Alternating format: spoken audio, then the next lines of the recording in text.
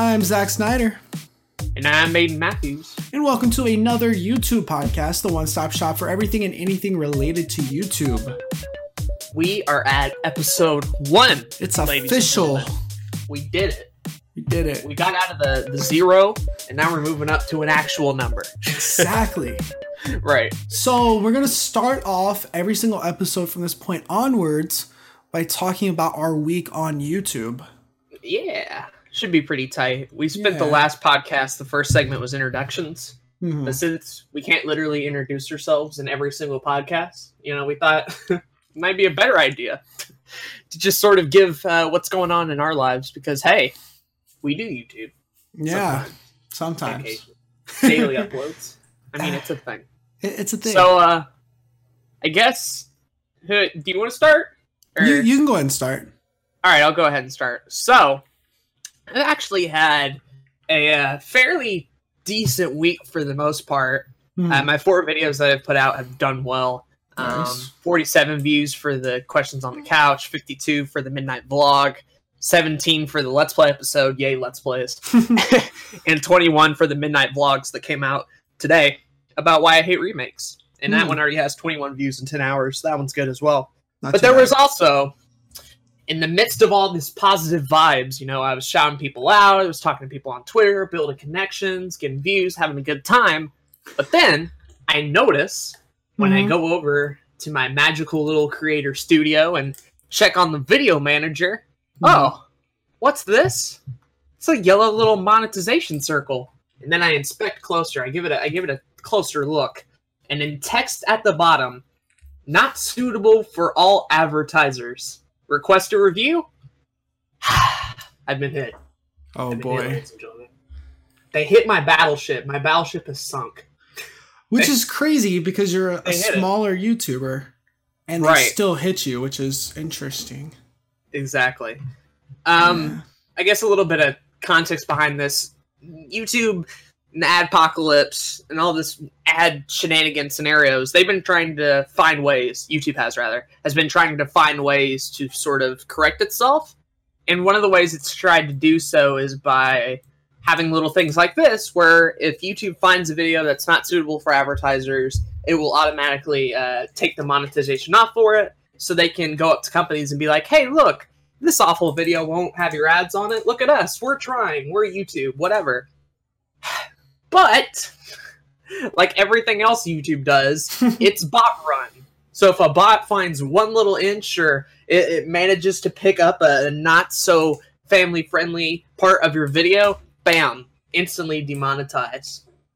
And here's the thing, you can request a review to get it off, but you have to have 1,000 views on the video within 7 days. And so, because I'm a small channel, because I don't make 1,000 views until like a month in, or maybe several months, depending. Right. There ain't no way this video is going to get 1,000 views. There ain't no way this thing's going to be reviewed. So pretty much, in the span of a couple of days, this video, Questions on the Couch, episode 11, the DK rap, went from being a money-making good video with 47 views that did super well, and then late last night, immediately just been like, oh hey, no money on it anymore, you're not getting it back, it's gone now. And that shit sucks. Sucks a lot. Because, again, how are you supposed to fight this if you're smaller? How are you supposed to get the views required for YouTube to actually look at it? How do you know they're even tracking the right videos? How do you even know that the video that you had was advertiser friendly or not? I mean, they give you some guidelines, but they're so loose, and really it's just up to interpretation on how you want to view them. And I've seen other channels get hit with this large scale, bigger YouTubers, people like Lazy Game Reviews and such, where just all of their videos all of a sudden get hit with it. And keep in mind, most of these channels don't swear. There isn't advertiser, they're not evil to advertisers. There's not a bunch of swear words. There's not gore. There's not nudity or anything like that. Right. These are pretty tame and good videos, and all of them get hit at once.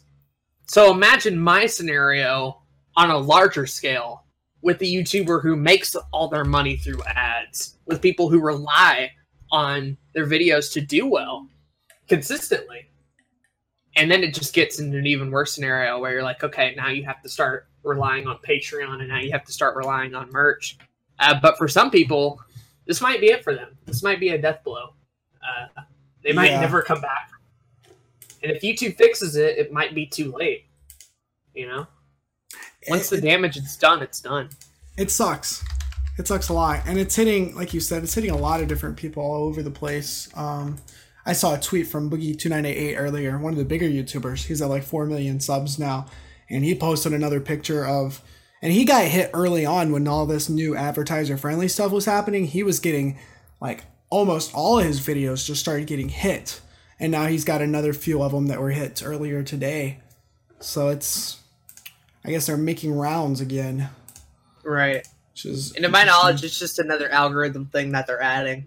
Mm-hmm. It's just a thing that they're trying to do to make it look to advertisers like YouTube's trying. Yeah. But in the process, it's managing to hurt a lot more people. Mm-hmm. The people that built the platform, the creators, the people who put out the content, the videos. If you're doing it, this is a huge blow to your incentive, to your drive, to your morality, to even continue.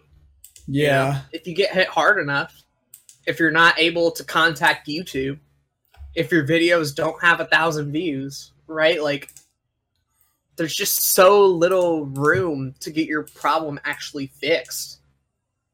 And granted, YouTube can't do it all by itself, I don't think. With how many videos are being uploaded like a second, there ain't no way they're going to be able to monitor every single one. So they have to rely on bots. But man, this algorithm is hurting people. Yeah. Badly. It sucks. There's another YouTuber named Comic Drake. He's been on YouTube for about 2 years now. He's done a couple of things with Game Theory in the past. He's been on Screw Attack, done a couple of things all over the place. But he's only at 122,000 subscribers, which is still like fairly small, right? And in the whole grand scheme of things.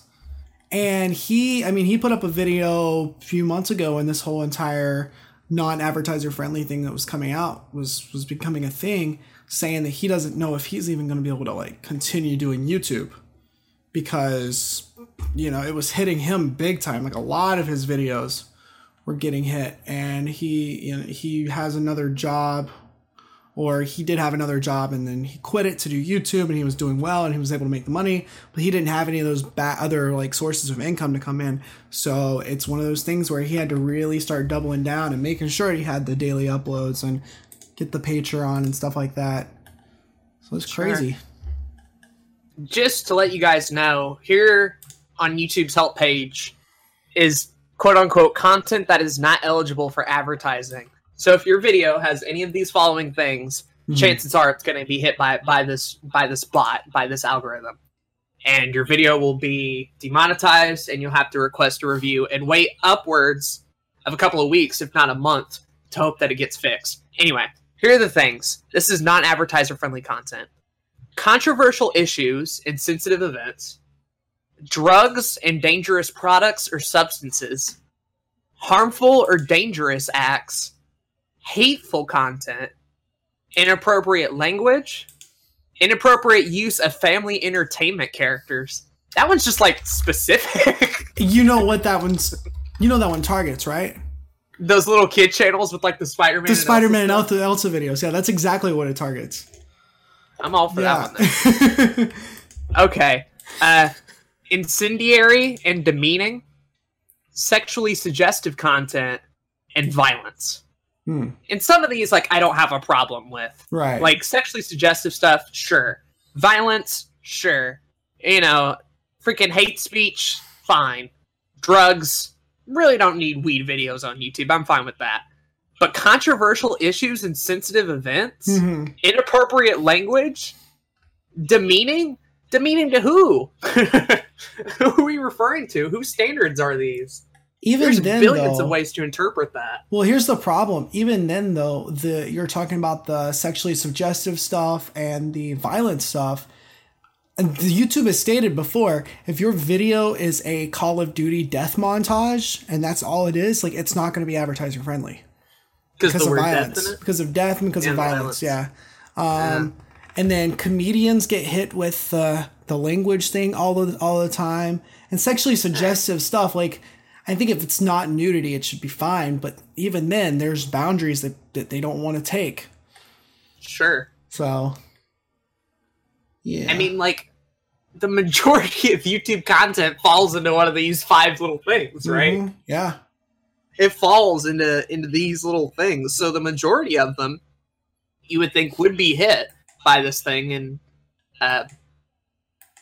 by that bot, and a lot of them are.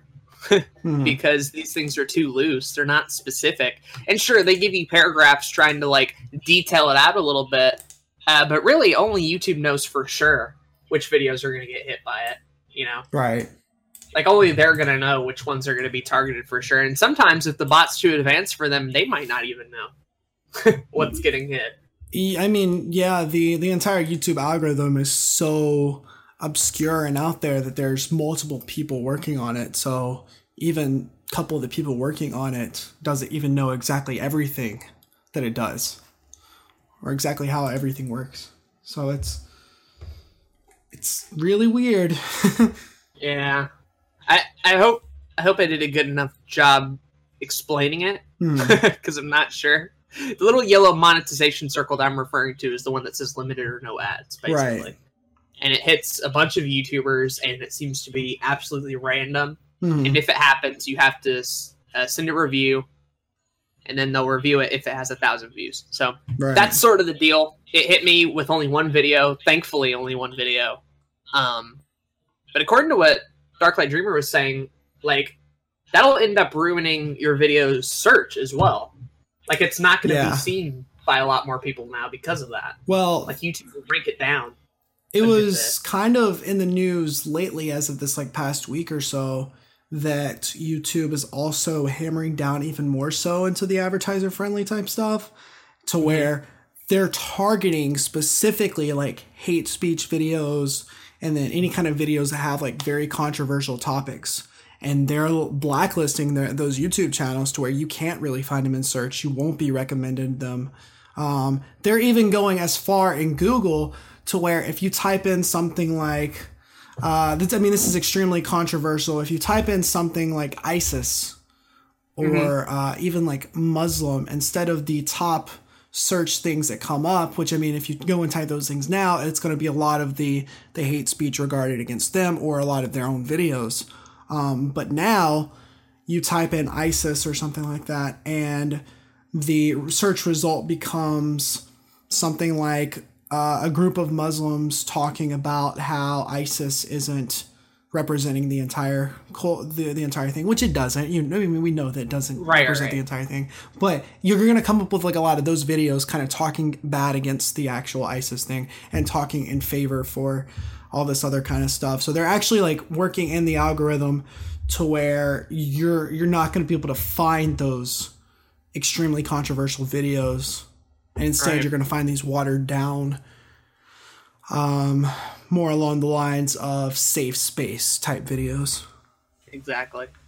And I mean, we could spend a whole episode talking about this, and does this mindset really help them, and how good will it be long term, and how are the creators reacting, and all that sort of stuff. We could spend a whole episode on it. The last I'll say about it is this, and then we can kind of move on to your week.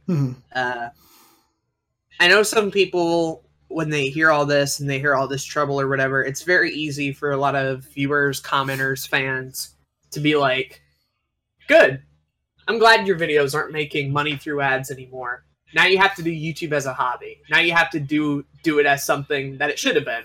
Right? These are the people who think YouTube isn't a job, and so when they see YouTube coming down on all these creators, they're like, good, great, now you have to do it for fun. Now you can't just make money off of it. I'm glad. Here's the thing. If you have that mindset about YouTubers or whatever, watch how quickly the vast majority of them disappear because of that. Yeah. You know? If this hits hard enough and it takes on enough people, watch how quickly a lot of your favorite content creators will just disappear off the map, you know? Watch how quickly the platform will just become back in the 2006 days of people just uploading random videos with no quality, with no production value, of just random crap. Picture it like Facebook video or Twitter video or whatever. Like these new platforms, where it's just randomness all around, and it's not highly produced stuff at all. Money, for better or worse, makes the world go round. It makes YouTube a thing for a lot of people. And when you take that away, and when you take away your creativity, essentially, because that's what you're doing. You're not allowed to talk about controversial things. You're not allowed to mention certain topics. You're not allowed to swear at all. That stuff can be very limiting to your creativity and what you want to make. So even if they do stay on, those videos are going to suffer as a result, depending on the person. So I guess all I have to say is that this is a big deal. And if you're one of those people just being like, okay, good, I'm glad they're not making any money anymore, you really do have a closed mindset about the whole deal. And you really need to look into the other side of the coin and how this platform treats its creators and how these creators are having to adapt almost every single day just to bring content out to you. So when you start acting entitled like that, you're going to get a lot of flack for it. And I think rightfully so. Right. But that's it. That's my final thought on it.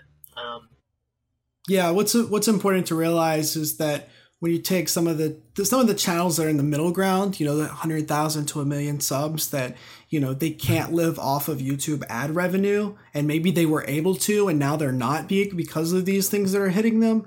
When you keep into account to where some of these people are already working regular jobs and then are doing this as a hobby, but now in order to make sure that they are still able to self-sustain the amount of money that they need to live off of, they're having to put in more hours every single week to make sure they have daily videos or 2 videos a day or whatever it is that it takes to make sure they're able to make the exact same money that they were that they were making in the first place. So it's very important to realize that these content creators that are going to be driven away if these enforcements continue to be such a big issue, that right now they're in their survival stage. They're trying to survive. So they're losing countless hours of sleep.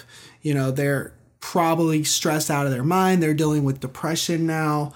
It's a lot of things where it's harming the individual because they're trying to make their hobby the thing that they love doing, the thing that they're obviously good at because they've gotten to the point where they were able to succeed off of it. It's turning that into a big stressor in their life that could inevitably kill them if they keep trying to be in that survival stage. Right. So yeah, I just mentioned the whole financial side of things. You're taking it to mental and physical strain almost to that point. Yeah. If that really is your livelihood. Right. And lucky for me, I got hit with this one thing, but I'm not stopping. Right. Posting videos out. I'm still going to request the review and hope that something good happens. I'm still going to keep working at it. But for some of those bigger channels, I'd imagine, if they're not already on Patreon or merch, they're in struggle mode right now, and I truly do feel for those people. So if anybody is going through this at all, or you're having your videos struck by the limited or no ads, just letting you know you're not alone. Everybody else is going through it as well, and I encourage you to stay strong, and I encourage you to keep doing the thing that you love and not let the algorithm or bots or whatever get in the way of that. Keep posting videos, keep grinding, keep making your dreams a reality. It's sad and it's demoralizing for sure, but it's not the end of the world. We'll make it through it. Right. It's a dark time. What's also important to realize is that if you're a brand new YouTuber, which we talked about a lot. We talked a lot last week about how to whether you should start a YouTuber channel or not. If you are a brand new YouTuber, these aren't problems that you have to worry about until a couple months down the road. Once you hit that 10,000 view point, once you hit 10,000 overall views on your channel, then monetization starts becoming a thing that you can think of. But when you're starting off fresh off, like we're going to talk about today, your first month on YouTube, this really isn't anything you need to worry about. Sure. Yeah. At least not now. Right. Which is why we're not spending the entire podcast on it. Right. And rather this sort of short segment. Right. I'm sure we'll have an entire episode at some point. Yeah. But how was your week, Zach? My week was interesting. Yeah. So, as I mentioned last time, I started a brand new channel to kind of rebrand, refocus the things that I wanted to do on YouTube. So, I was a gaming channel with a bunch of things about movies and TV shows, and I was doing all these different bigger production stuff. And then I recently made a brand new channel called Zack Snyder Productions, where I put these higher edited videos, podcasts, these types of things on this new channel. So if you're listening to this podcast, that's what you're listening to on, unless you're on iTunes or Google Play or anything. So this was the very first week where I kind of went into full schedule mode, where I was doing all the things that I said I was going to have up on schedule. Right. And it was interesting because last week I re-uploaded a bunch of stuff. Obviously, these things didn't get that many views because they were re-uploads, so the main people that already watched me had already seen them. Although I will say a couple of the Final Destination reviews that I did actually did okay in terms of views compared to the fact that people had already seen them. So I guess I brought in a couple new viewers there, which is cool. And then we had the episode 0 of this podcast come up last Sunday, and then I did a Rick and Morty video. I did a Q&A video. We started a brand new roundtable podcast, and then the big thing that hurt me this week in terms of YouTube was that I just started back marching band stuff for college, and I have classes starting up next week, so my schedule just got substantially busier. So I didn't get out one of my movie reviews that I wanted to get out today as a recording. Instead, I ended up putting up like a trailer video that was a little shorter and a little easier to make to have that daily uploads. But other than that, like the daily uploads have been happening. A couple of them didn't happen right on time, so time management's still a little bit of an issue in terms of that. But I think I'm on the right track to being successful with this channel. Oh yeah, I think you are. What are you at? 31 subs, yeah, in less than it's been like a week and a half, so I think that's pretty good. And not every video is done like successfully well, like you mentioned, but a couple of them did better than expected, I think. Yeah, no, absolutely. Like, I was surprised to see the first Final Destination recap got 36 views. Yeah, right? That's almost as many as the one on the original channel got, except for it took a while for that to get up to that number on the other channel. So I'm very surprised that kind of gotten there big. And part of that... So you're already kind of seeing the benefits to starting it on a new platform.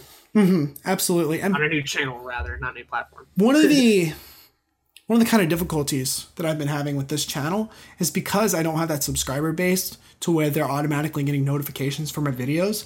I'm having to promote them a little bit more. So that's been interesting. I found some movie review like forums and Facebook groups, and I've been like shoving those videos over towards those different platforms. And I think that's how the Final Destination 1 review did so well. Tell people to ring that bell. Yeah, you got to tell people to ring that bell for sure. You gotta ring that bell. Got to hit that little notification bell. Yeah. But I think... I remember back in my day when it was just that you subscribed and you got videos. Mm-hmm. Yeah. Remember that? Remember that back in the day? Like a year ago? I guess it's probably been like 2 years at that point now. Yeah. I don't know. I like the bell. Good time. Honestly, I think the bell is a good notification system. Sure. As a viewer, I like it. As a creator, not so much. Right. You're kind of having to ask people to not only, hey, sub, but also hit that bell? And leave a comment and share this with your friends, you know? Right. It's like another thing that you're asking them to do on top of it. Also, a little bit difficult for some people. I have a t-shirt and Patreon. Just go do all the it's... Whoring them all out. So I guess to resolve that issue, right? Because that is an issue that we have as creators. We're having to ask our viewers a lot to do all these different things that they wouldn't do unless we ask them to. So make sure that as a creator, you have all those places easy for the viewers to watch. So having it all in your descriptions is really, really good. Agreed. Yeah, you want to make sure if you're telling people to follow a platform, that platform better be everywhere on your channel. Yeah. And easy to get to. Multiple ways to get to it. Even, yeah. You know? Exactly. Having your subscribe button at the end of your videos with an end card. Sure. Something you should definitely do there. Yeah. But yeah, other than Marching Band, had a pretty good week. Yeah, other than Marching Band, which kind of sucked. Yeah. It's been a pretty good week. I'm excited to see how the rest of the month is going to go because I'm premiering a couple of new shows. I think by having more of the Rick and Morty stuff out, that's going to bring more viewers. And then by once we get out of the whole Final Destination rut here and start getting into some new movies, I think that's also going to be a new way to get some new viewers. Because you've been relying on re-uploads so far. Right. Right. So sort of once you get out of that territory, yeah, it'll be interesting to see. Oh, it'll definitely be interesting. I agree wholeheartedly. Yeah. But that, ladies and gentlemen, has been both my week and Zach's week on YouTube. Yeah. It's pretty good. Pretty good. A little bit of crap on my end. A little bit of crap on your end. But overall, fairly good. Aside from the whole ad thing. Anyway. Why don't you go ahead and introduce our topic? So our topic this week is how to survive your first month on YouTube. So basically, how to get your YouTube channel started, what are the things you should be looking out for, and just surviving, it can be a little tough, but it's also not as bad as some people say it is. Agreed. Basically, when we left off of the last one, the question, should you start? We were both like, yes. So, if you're following along, now's the point where you've said yes, and then you're actually going to do it for a month. Yeah. Right? Now it's just... before it was just a word. It was just a promise. Yes, I'm going to do it. Now this next month is sort of taking action and trying. There's going to be a lot of trying and experimenting, I think, in this phase. That's going to be fairly interesting. Absolutely. Especially for that first month.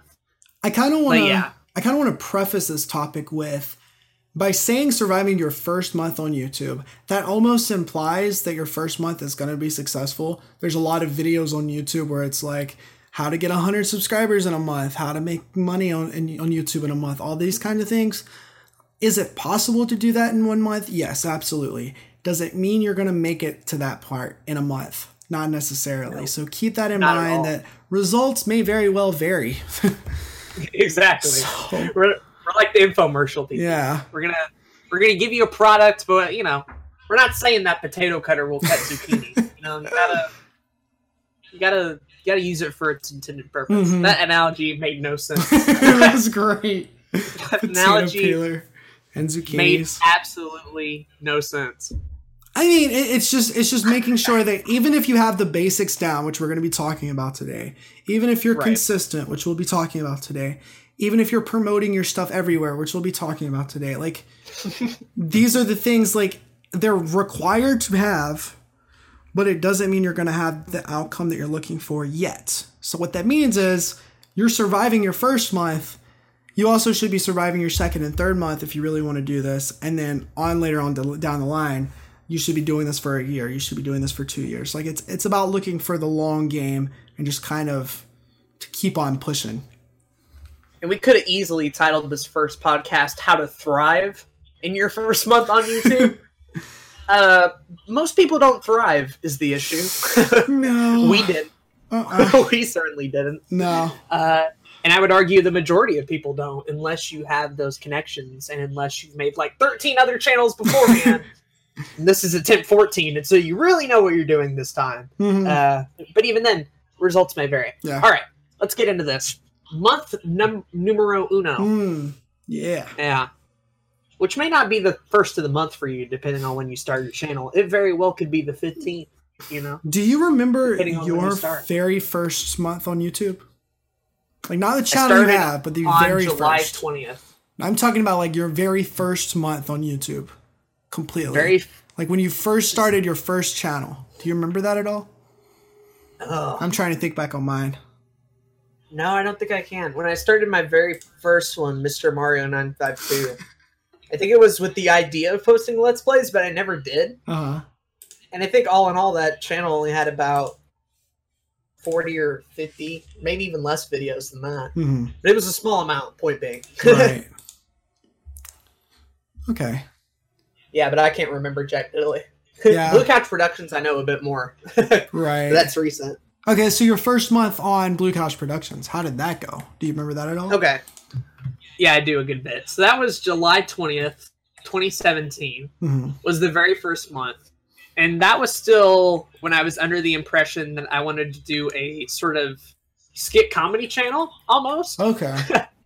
So the first two videos were a series that I never continued called Expert Reviews, where I'm basically outside pretending to be a British rich gentleman trying to review a product, but doing it the expert way, trying to be 100% the best way to review a product. And of course, by expert, I meant I'm basically just an idiot fumbling around outside. So it really wasn't an expert review at all. That was the joke.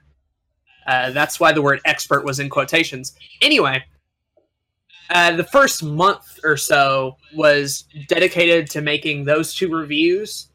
And then toward the end of it, I believe, is when I started live streaming.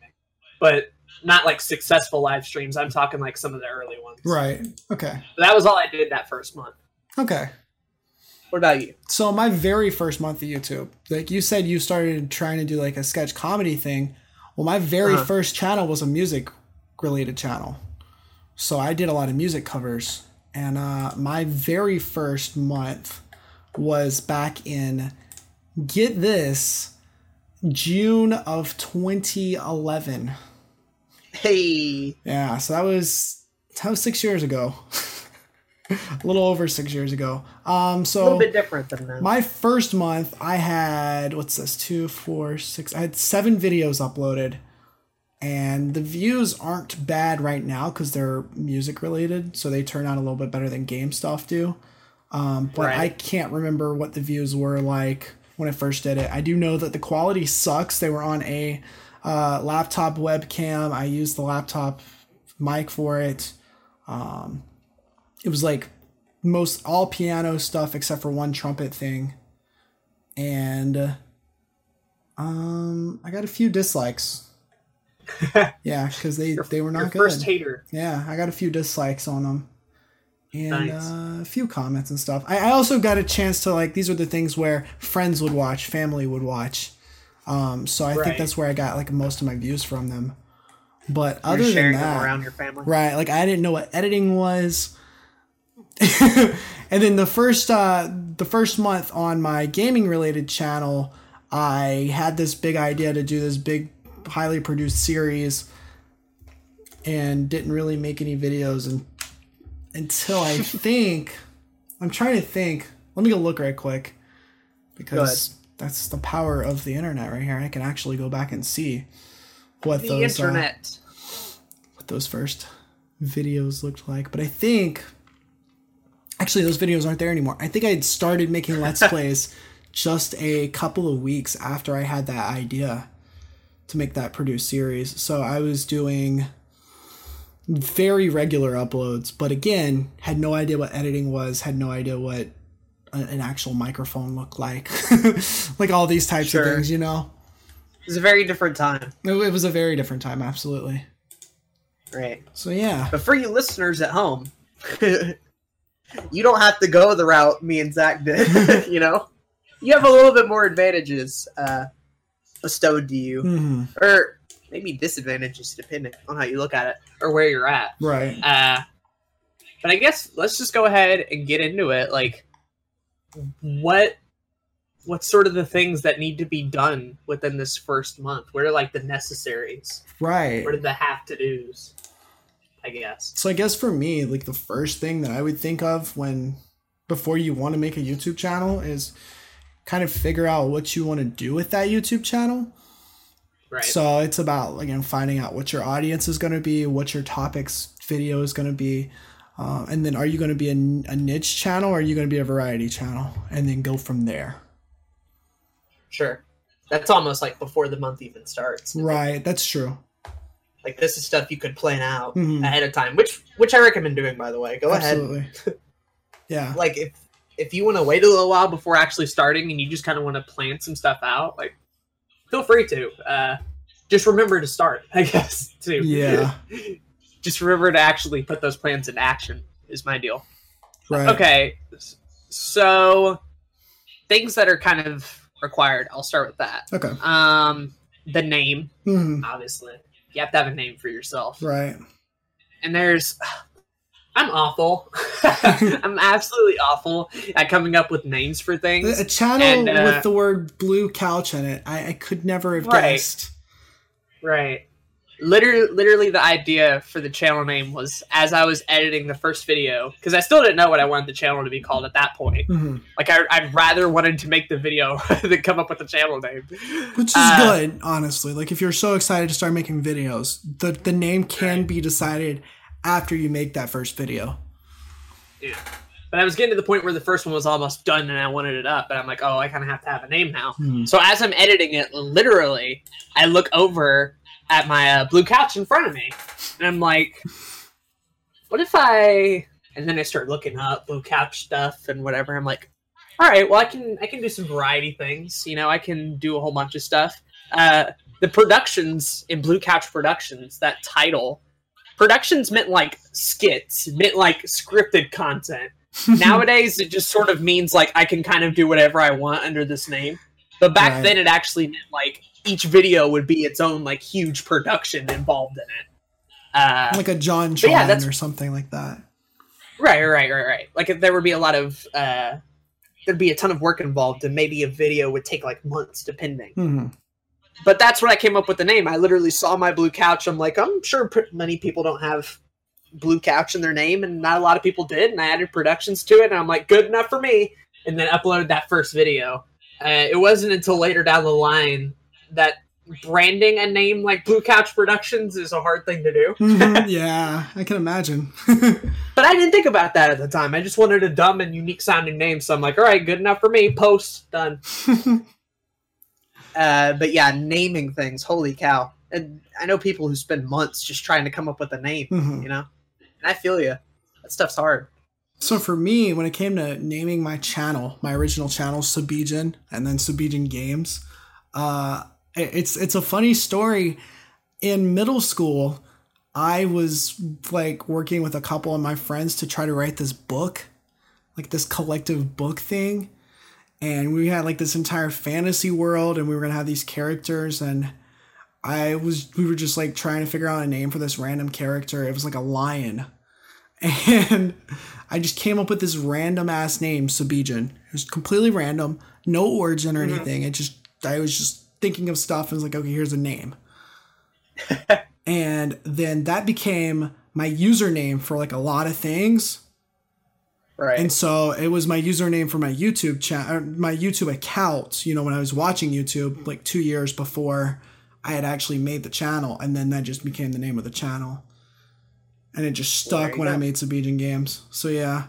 So I didn't really put a whole lot of thought into it. It's original. It's so original because if you type it in, you don't see anything else but my stuff. Right. So definitely fits. Yeah. Or as I used to call the name back in the day, Sebijin. Yeah. Well, there's some other people. It's actually Subijin. You gotta get that E in. It actually could be a Japanese name because it's got the right like letters for it. So it could be Seibijin, or like it's really weird. But yeah, so you can go super. I guess the point here is when you're thinking of a name, have it something that like it can be something that kind of describes who you are or what your channel is, or it can be just something super original. What you want to look for is see if anybody else has that name. And then if they don't have it, then you're good. You don't want unfair competition or comparison to strike up simply based on your name. Mm-hmm. So if you can sort of distinguish yourself away from most everybody, then that's awesome. Right. But yeah, the name's the first important thing. Here's a couple of things that you shouldn't do with your name, actually. Numbers are a no. Yeah. Back in the day, like, everybody had the same name, so when you registered it, it would add a bunch of numbers to the end of it to be like, hey, you can still use this. And most people just stuck with it. However, like, you think Blue Couch Productions is hard to market. Try marketing a name with numbers in it. Holy heck. That just ruins things. So I think if you're starting a YouTube channel now and you're coming up with a name, try to avoid numbers. Try to avoid a lot of excessive symbols and stuff. Symbols are cool. I get it. But keep them away from your name. Mm-hmm. Also, kind of a little tip. The simpler it is, the better. Because, you know, you kind of want people to remember who you are after they watch your video. And so, like, with Zach's, it's pretty easy because like there isn't no one called Sabijans, so right, like you remember the name. For me, mine is just simple enough to where you don't confuse it for anything else. You know, Exactly. you don't confuse my channel with like Blue Futon Productions. You know, that channel doesn't exist. That's a channel idea right there. Yeah, there's a channel idea. He's over there typing it down. But yeah, those are sort of those are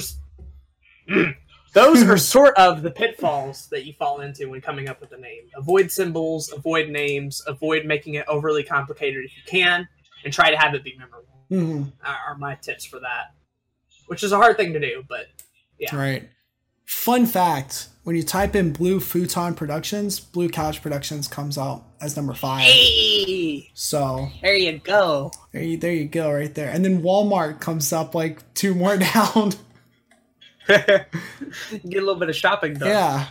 But no, I definitely agree. Another thing to look out for is if you're going to be a gaming channel, it's probably best to not put the word the word game or gaming or games in your channel name. Just because Agreed. So many people do it. Now, I do have one that has games in it, but I also made this channel 5 years ago. So it's a little different, but for the most part, if you can avoid putting games in it, you should probably do that. I agree wholeheartedly. Yeah. And don't just copy a name either. Right. Don't have like your name be like JonTron whatever. Don't have your name be a reference to another channel. No, right? Like, absolutely not. The goal is to distance yourself. Right. Another thing. That's number 1. Another thing that I was just thinking of. So I recently made this new channel called Zack Snyder Productions. Guess what? There's a director named Zack Snyder with a K instead of an H. So when you typed in Zack Snyder Productions for a few days, you weren't able to see my channel at all. And you still can't see anything except for my channel trailer come up in the search results. So that's another thing to keep in mind. If you have a name that can be related to anybody famous or even a bigger YouTuber, you might not want to have that in your title either. And all of that sort of comes down to research. Be sure you're looking at YouTube, you're looking on Google. Right. You're making sure that no matter what, your name will be able to stand up on its own. Exactly. Fortunately for me, So the director, Zack Snyder, isn't too popular. Like, he is, but he isn't. So sure. I think I'll be fine. You're a bit lucky on that front. Yeah. Okay, so number 2, you got the name down, right? You figured it out. You're like, I'm gonna go with this. What's the second thing? What do you think? For me, it would be what kind of videos are you making? Right. Agreed. Yeah. What's your plan here exactly? Sort of what step 2 is. Like, what are you actually gonna do? Right? And there's a billion different ways of doing it, right? Are you gonna do furniture reviews? Are you gonna do a fitness channel? Are you gonna vlog? Are you gonna do game related things? Like, what even are you gonna do? It's up to you to kind of decide that. Yeah, that's true. And then once you have that topic, kind of sort of get down further into it, like dig down deeper and figuring out what like niche in that big topic you can actually do well. Right. And we can do an entire episode on niche versus variety, and I'm sure we will at some point in terms of your channel. But I think what's important here is for your first video, right? Because this is your goal, right? Before you get into the whole first month of YouTube, you want to make sure what that first video is, and then you want to start making sure you can make other videos that are very similar to it. Unless your first video is your channel trailer, which is another important thing. Exactly. But even then, you got to know what kind of videos are you going to make. And what's something that you can actually legitimately manage to do for a month. Exactly. You know? So ways to figure this out, ways to kind of figure out what you want your audience to be is, what are you interested in? What are you good at? And if you can find something you're interested in and good at the same time, then bingo. There you have it. Exactly. You find what interests you, what passions you, what gets you going. Exactly. And then figuring out how to turn that thing into content and making it consistently. Because here's the thing. If your videos take like a month to make, then you probably shouldn't be doing them, right? Or at the very least, having easier stuff to make that can come out on your channel while also working on your big project. Right. But right, the point is that these big videos, you know, aren't the sole focus here. You have something to do, something to rely on. Right, and it kind of depends. It really does depend. In the end of the day, what kind of content you make and how good it is going to be what determines your success. But since you're just starting out, since you may not have any video editing expertise or any expertise at YouTube at all or anything like that, the type of videos that you're making, you might not be able to make very well in a highly produced fashion.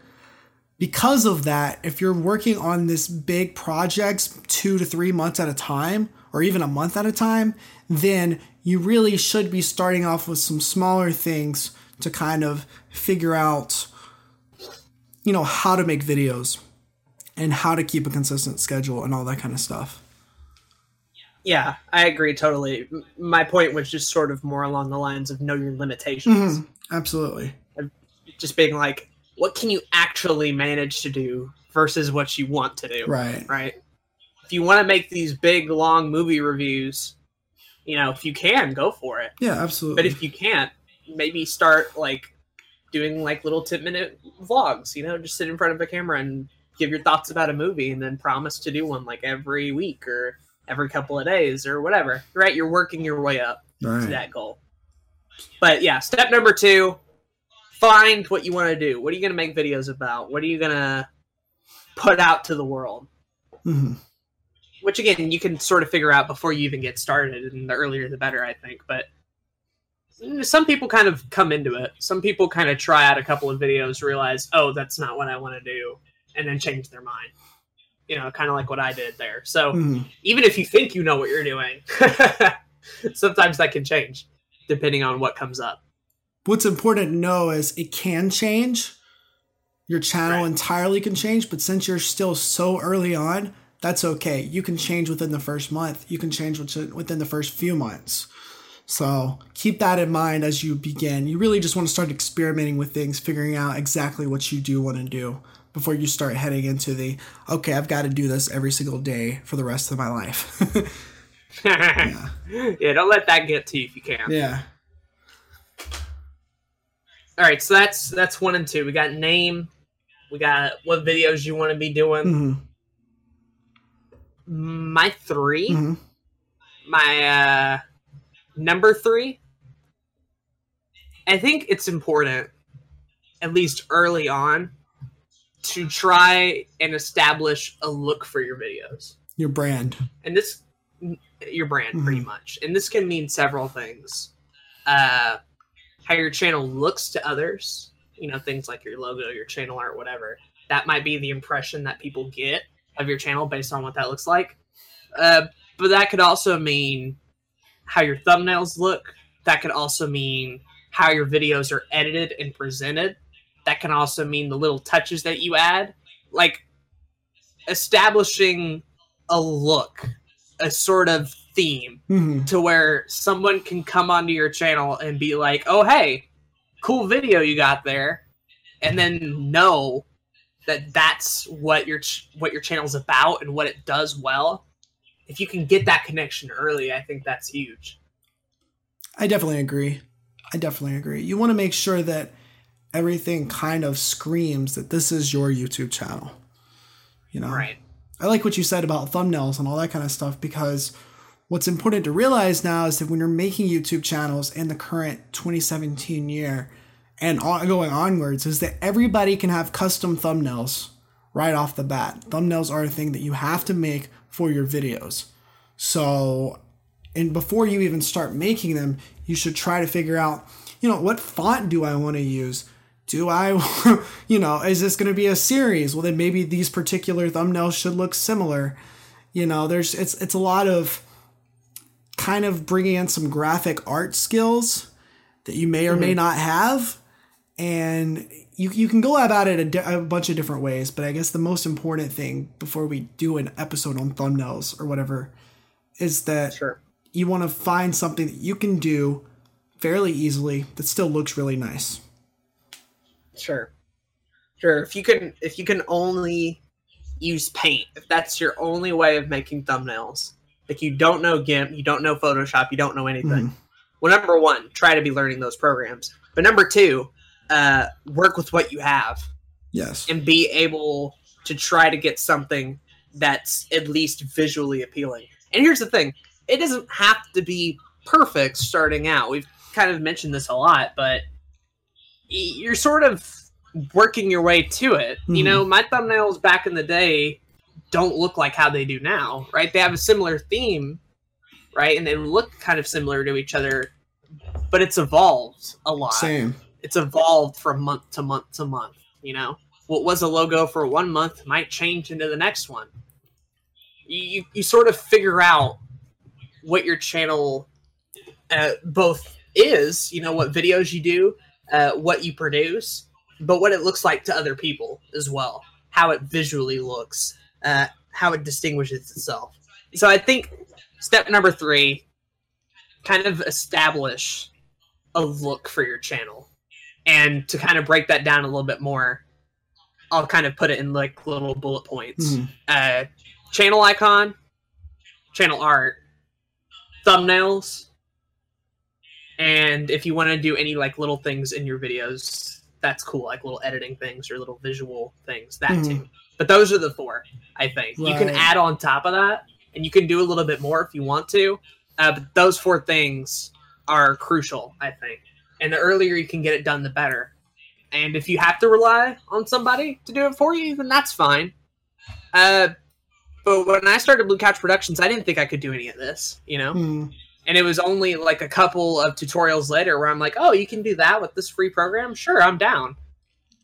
And then it was just a matter of figuring it out. And it took a couple of months, but I eventually was able to. Right. I guess, too, I kind of want to add on those bullet points. I think another thing is important is to have your end screen. So at the end of a video, there's typically an outro on a bunch of bigger channels to where you can see their channel and then a couple of other videos that they've made. YouTube makes it super easy where you can add an end screen to the end of your video to where you can have these functions available. So you kind of have to make the like final image that the person sees at the end of the video. Now this also, it really does depend on what kind of videos you're making. Your video might absolutely necessarily need an intro, and you might need a 5-second intro.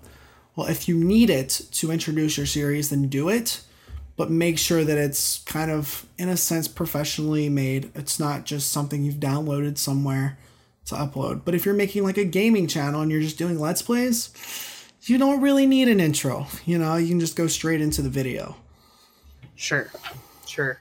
And that's why I mentioned it after step 2. Right. Is you really can't begin to define your look until you know actually what you're going to do and what your name is. Right. Because your name is super important for branding, and so is the kind of content you're going to do. Right? You can't start with step 3 and then try to do 1 and 2 afterwards. You know, you kind of have to... Agreed. You kind of have to do it after the fact. So agreed. That's my step 3. I also I wanted to add on one more thing. You mentioned about like programs like Paint or GIMP or Photoshop. So those that need to make their logo, that need to make their thumbnails, anything like that, what I would highly recommend that's going to make you, it will make you a better creator. Maybe not in the next month, maybe not in the next year, but on like later on down the line, I would highly recommend at least getting GIMP because it's free. I didn't know this was free until recently, after I had been using Paint for so long and then finally stepped up to paying for Photoshop. But at least get GIMP, which is entirely free. You can look up tutorials and all that kind of stuff. And if you can't afford it, don't do this unless you absolutely want to make like videos and stuff your hobby for a long time. Get Photoshop, and there's hundreds, thousands even of tutorials on YouTube where you can just type in, how do I make a thumbnail? How do I make a logo? All this kind of stuff. And you can figure it out right off the bat. Because my logo, I had seen something on YouTube about how to turn a real picture into like a kind of a characterization type thing. And so I figured it out and then made it. I don't recommend buying any kind of logos from anybody online. Maybe if you have a good friend that dabbles in artwork graphically and can help you with that, sure.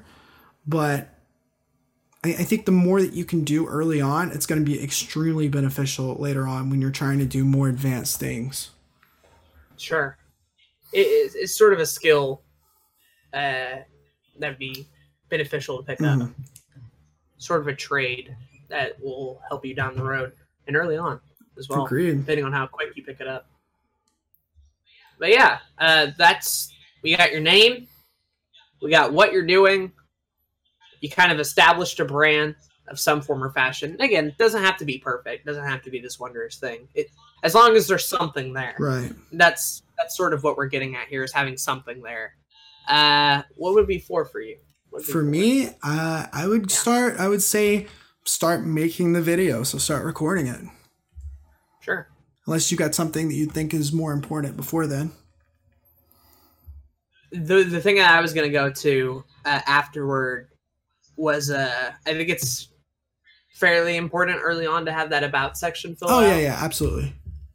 I agree. And I think it's something easy to do early on that really, once you have it set up now, you don't have to worry about it later. Right. So what would you recommend people putting in their about section on their channel?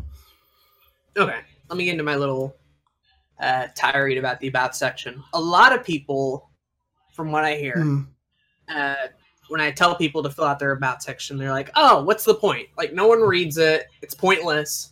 It doesn't add any value. Like, why even go through the hassle of doing it? Well, your about section is, aside from your channel trailer, the first impression that you make to everybody. Agreed. That goes on your channel. You know, they see your channel trailer, they see all that. That's cool. But if you don't have one, for one, or if they skip it and go to the about section, your about section is sort of your first impression in written form. It tells you everything about yourself. It lets you know who you are, what your goal is. And if you have links to anything, then that's where you put it as well. You get your social medias and stuff. And here's the other thing, too, that a lot of people don't realize.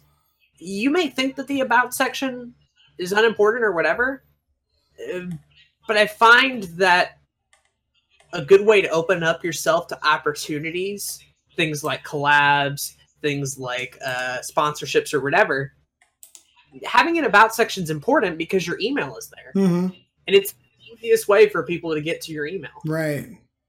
Like, what if somebody wants to contact you and they don't want to do it through the comments or they don't want to do it through messaging? Well, gee, how am I going to figure that out if your about section is empty? How am I supposed to figure that out? Right? So having that there, having things like your email, having things like who you are and what you do, having things like links is beneficial. It keeps everything nice looking. It keeps it organized. It makes a great first impression. It opens yourself to opportunities. And for something that only takes 20 minutes to do, the amount of reward you get from it is insane. But people want to pass up the opportunity. They're like, no, I don't want to do it. Not enough people. It's a waste of time. No, I absolutely agree. I think it's very important. One of the things that YouTube used to do, which I really liked back in the day, was have that messaging function, which you still can do, but it's almost hidden. Like, I know where it is, but nobody uses it at all, right. Which really sucks because I used to rely on it. So now, in order to get in contact with YouTubers I don't know that I want to do collabs with, it's either going through a comment on a video, which if the YouTuber is small enough, that's cool. But then if not, then it's finding their email address or going to their Twitter, going to their Facebook. And how do I get all these links? I have to go on their channel in their about page or in their description in a video. So it's just important to have it in that about page because people do look. People do look. I look. Yeah. One of the first things I look at when I see a new channel is their about section because it immediately tells me several things. How much do they care? How can I contact them? How many platforms are they at? When did they join? How many, right. It tells me a lot of different things. I get a lot of facts from that about section that I, maybe couldn't learn in videos, or maybe I would have to watch multiple videos to figure it out. Here's a good analogy, I think, for the about section that would put it in greater understanding with people. Not having an about section is like going to apply for a job without a resume. That's good. You can do it. It's a possible thing to do. But why not make sure that you're in the best position possible by filling out a resume or the about section and putting your best foot forward? You know, making a good impression. Anyway, as far as what to put in the about section, I've kind of already mentioned this before. For the little section that tells you to fill out an email, put that there. You can make your own email account, or you can use a separate one, or you can use the same one. However you want to do it, just make sure it's there. Make sure you have the country filled out. And then as far as everything else goes, links are one big part of it. So if you have any social medias, if you have any things that people want to go to, put those links in. And then the second big part of it is a little paragraph that you put right at the start that just gives a basic overview of who you are and what you do. You want it to be short, you want it to be concise, and you want to be sure that there aren't that many grammar mistakes either way, because, again, this is giving the first impression of you in written form. So mine, for example, says literally this. Hi there, I'm Aiden of Blue Couch Productions. On this channel, I focus on making a variety of different content. I produce Let's Plays, vlogs, skits, and even streams. Be sure to check out all the links below and share this channel with a friend. Thanks for stopping by. That's it. Yeah. That's it. I gave you my name. I gave you my channel name. I gave you what I do on the channel, a little call to action to check out the links below and share it, and then said thanks. That's it. That's all I needed. But Aiden, PewDiePie has the most subscribers, and his about page literally just says, I make videos. Boy, you ain't PewDiePie. This comparison needs to stop because you're not the person himself. Agreed. He can literally do anything. Yeah. And not be held accountable for his actions because of it. Because he's the #1 YouTuber. You think you can? At the very bottom, you're out of your mind. His logo is literally a picture of Link from the 90s cartoon with a red squiggly square on top of it. It's godly. He has his Google Plus link as the only link you can find. That's it. Google Plus. Google Plus, my needs. His email address, I don't even think is real. Oh, that's CDI link. Yeah? Okay. It's this little Wanda Gamelon. Yeah. Oh, yeah, that's what it is. Yeah. Ugly CDI link. Yeah. It's disgusting. It's great. But yeah, so you're about... I'd add a couple of other good things you can put in your about page that are kind of optional. Is your schedule. If you are making scheduled content, whether it's on a weekly or a daily basis, I think it's cool to let your fans, your viewers know that. So I have that on mine. I also mentioned the fact that I will have new videos every single day, and then I provide the time that it's going to be on. And then another thing that a lot of people used to do, some people still do it, is they put little goals. So like, here's the day I reached 100 subscribers. Here's the day I reached 1,000 views. Things like that. You don't have to do this. And not a whole lot of people do this anymore. But if you're looking for something else to put in there, that could be a nice little way to show people that, yeah, I'm kind of like, you know, I'm making consistent content, but I'm also concerned about, you know, being successful at this. So here's what I've already reached. Here are my future goals. Sure. It's like in a resume, you list your accomplishments and your skill set. Exactly. Right. So you're like, hey, I was able to reach 100 subs. Again, I don't see too many people doing that, but it's cool when it happens. Yeah. I like seeing people do it. I used to. No matter. Oh, go ahead.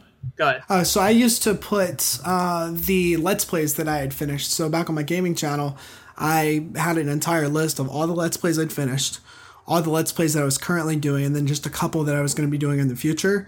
Once this list became way too long to put in my About section, I scrapped it, but that's what I used to do. Cool. Yeah. My thing was, the point to all this was just to be like, you can overdo your About section if you want to. That's cool. The point is that you're doing it. You know, don't not do it, but you know, put in a good bit of thought. putting a good bit of effort into it because, again, it'll pay off down the road. Exactly. It's sort of a little seed that you're planting for later. Mm-hmm. But yeah, I think with that covered, I mean, you could do things like list channels, suggested channels on the side, but that really isn't necessary. Right. I guess one of the things Discussion that does nothing. kind of goes with about is making sure that you do have social media links. So, I mean, I'd say undoubtedly you need a Facebook, you need a Twitter, and then you need an email address that people can kind of connect with you. There's other social media that I'd suggest getting if you're really deep into it, but I think Twitter and Facebook are super important, and then that email address. Right.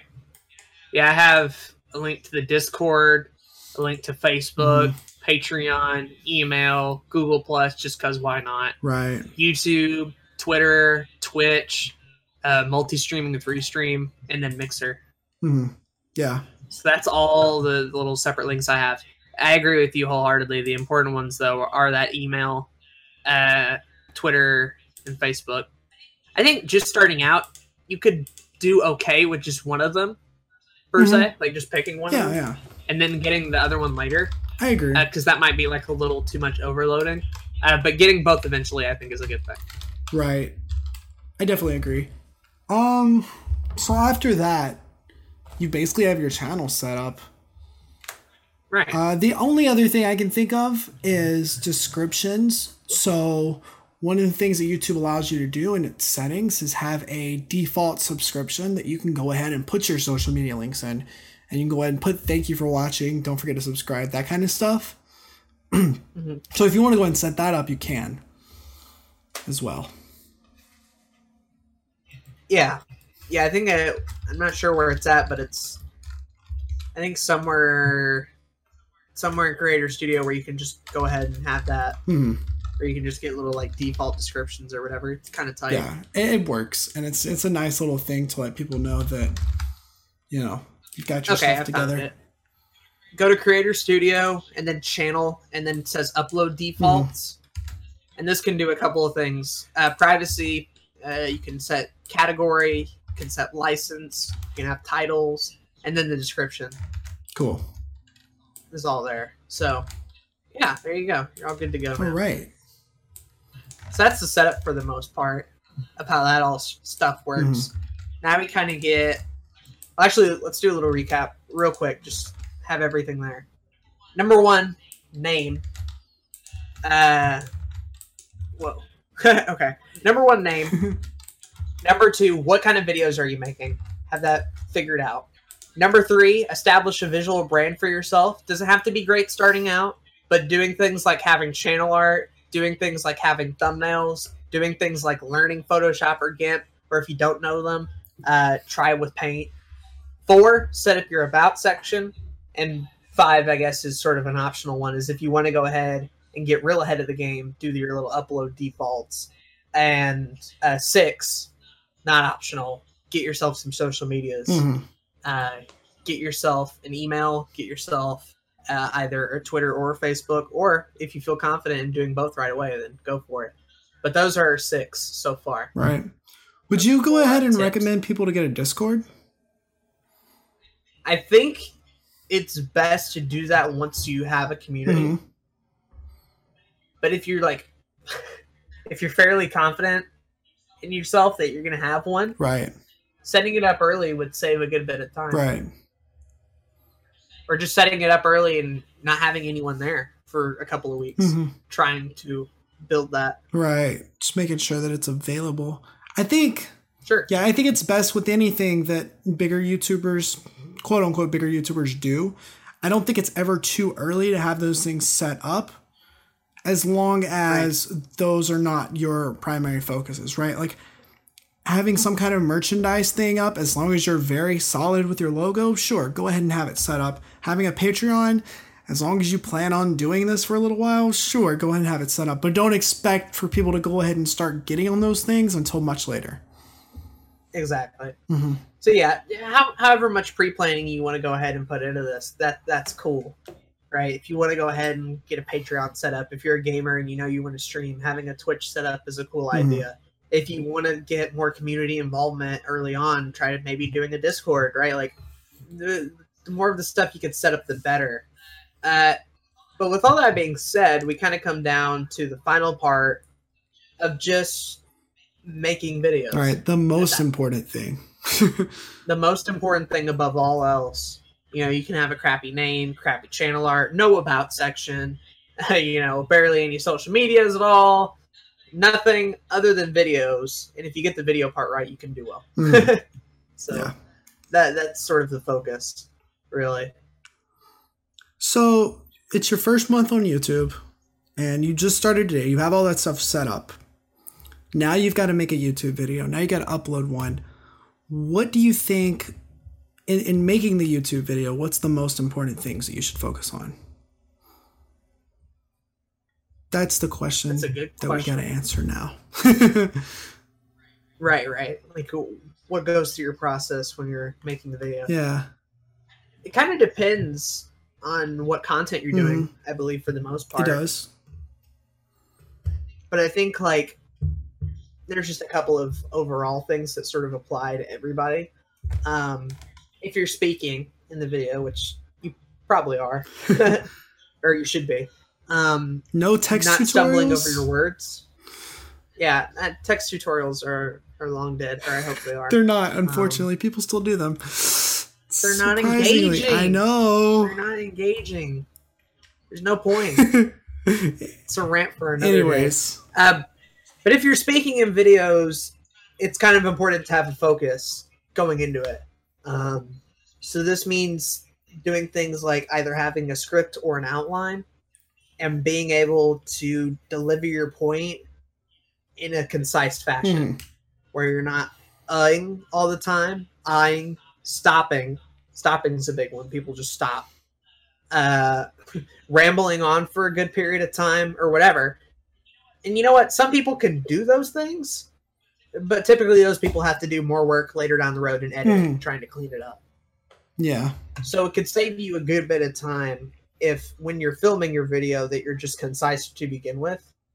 That way later on, if you're maybe not the best editor, you won't have to worry about all that because you got it right the first time.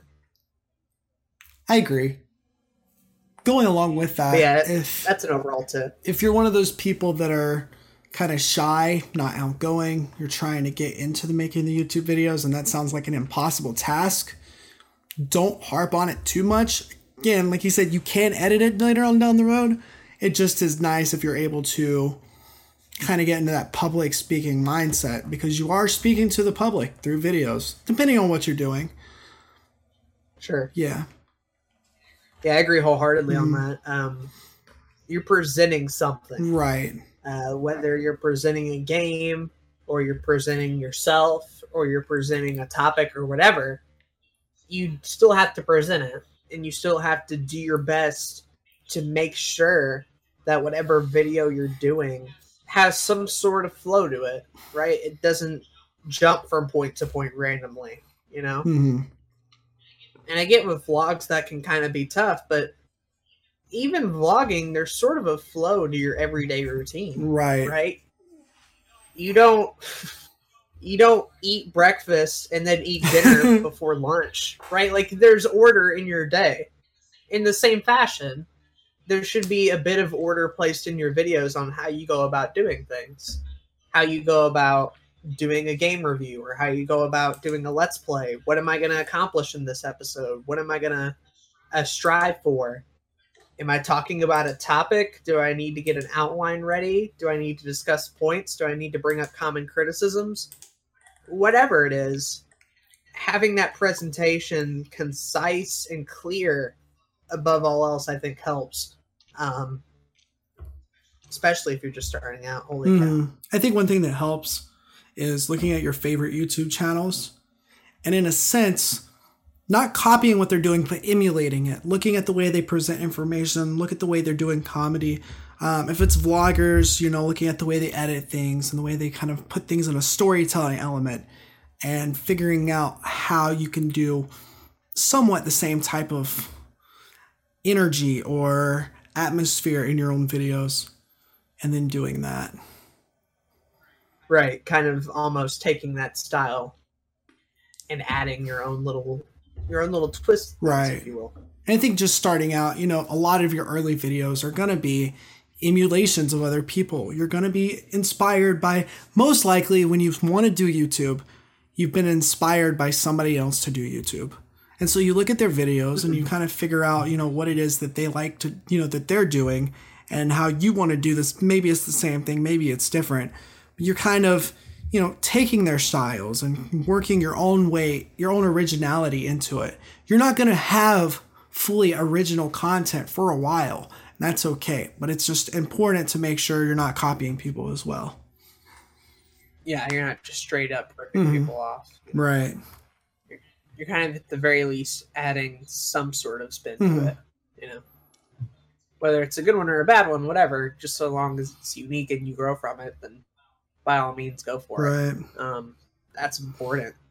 I think another thing that helps, and this might get into a little bit of the controversial territory, maybe not, consistency. Yeah. I think is huge. Now, for some people, consistency means daily uploads. For others, it could mean having one video come out a day a week, you know? But however you define consistency, whether it's having a schedule or whether it's just doing the one thing at the specific time, however loose or strict you want to be with the word, the point is that you're being consistent. And by having that consistency, it allows an audience stable ground, stable foundation to be able to watch and enjoy those videos.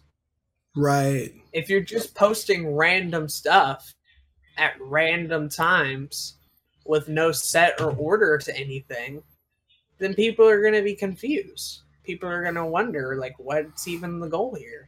Right? You're just posting out whatever comes out and we're just supposed to expect it. And, you know, that can be kind of detrimental to just starting out. Of being like, oh, I don't need an audience. I'm just going to post stuff and then whatever sticks to the wall will stick. You know? Well, even by that philosophy, the majority of your videos aren't going to do that well. And even when one does, how would you know how to capitalize on it? Because you're not consistent. You know?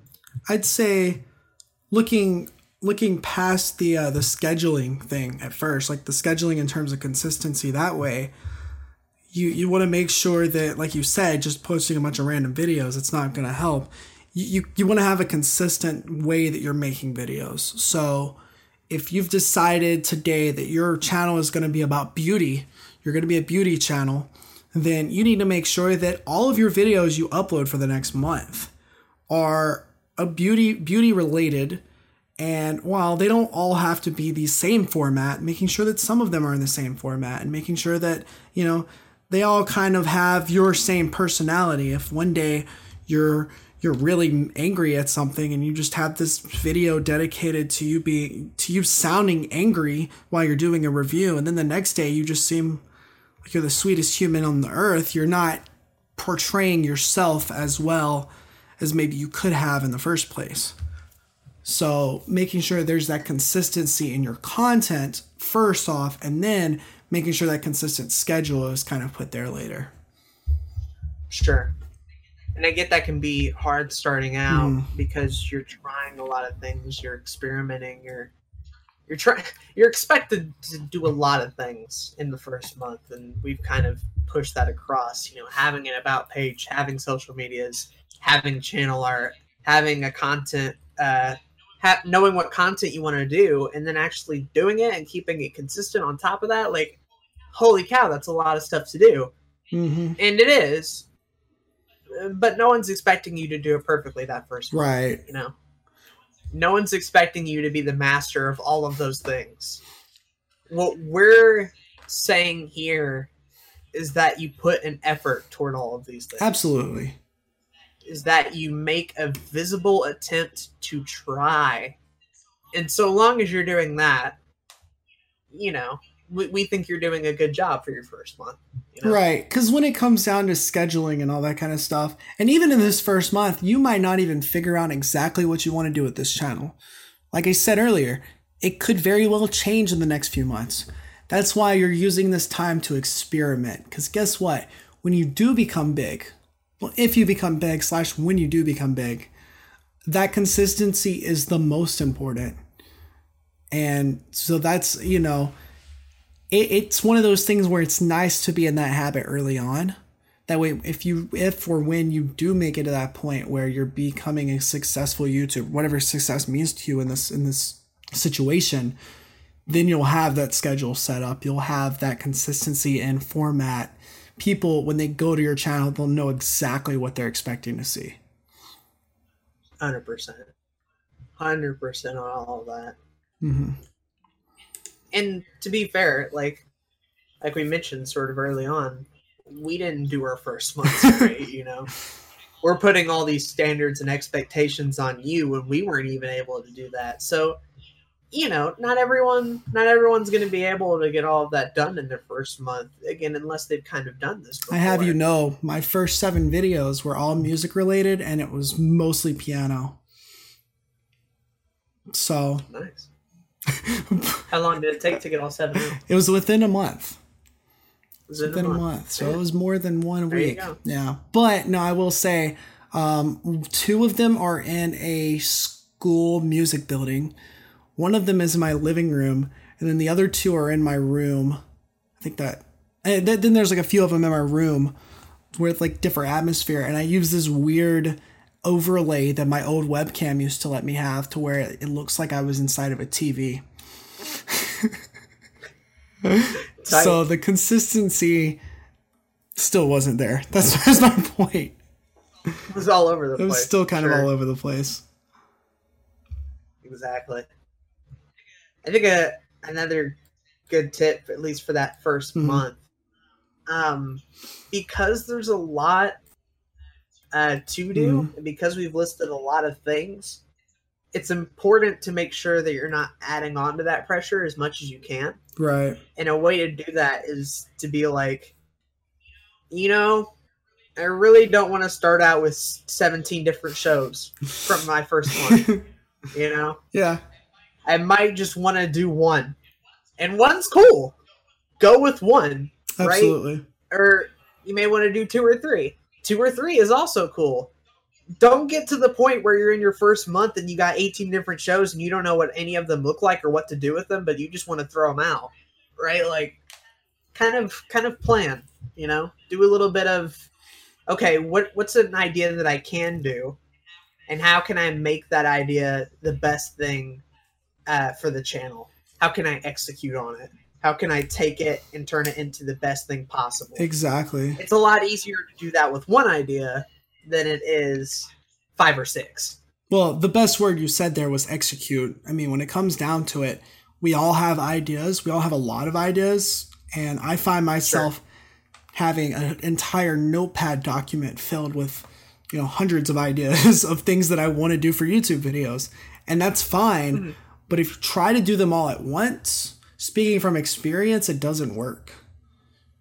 Now, what you can do in your first month is, if you're still trying to figure out exactly what kind of videos you want to make, and you have a lot of different ideas, you can very well try your best to make 18 different types of videos, upload them, and see how they do. See if you liked making them, see what the end result looked like, see if there was any kind of views or comments or all that kind of stuff.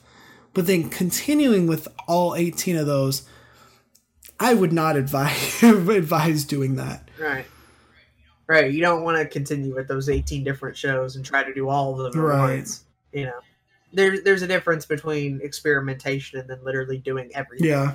I've tried to do everything being in college, and let me just tell you, it doesn't work. You've got to figure out exactly what it is you want to be spending your time doing.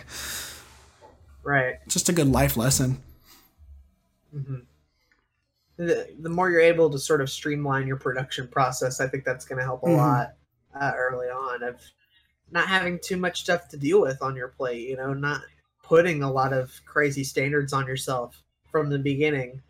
Can be helpful, just so long as you're posting, you know, you're doing stuff, you're continuing to make videos, you have something for people there, And if you come up with the schedule or whatever, well, for one, make it fairly tame.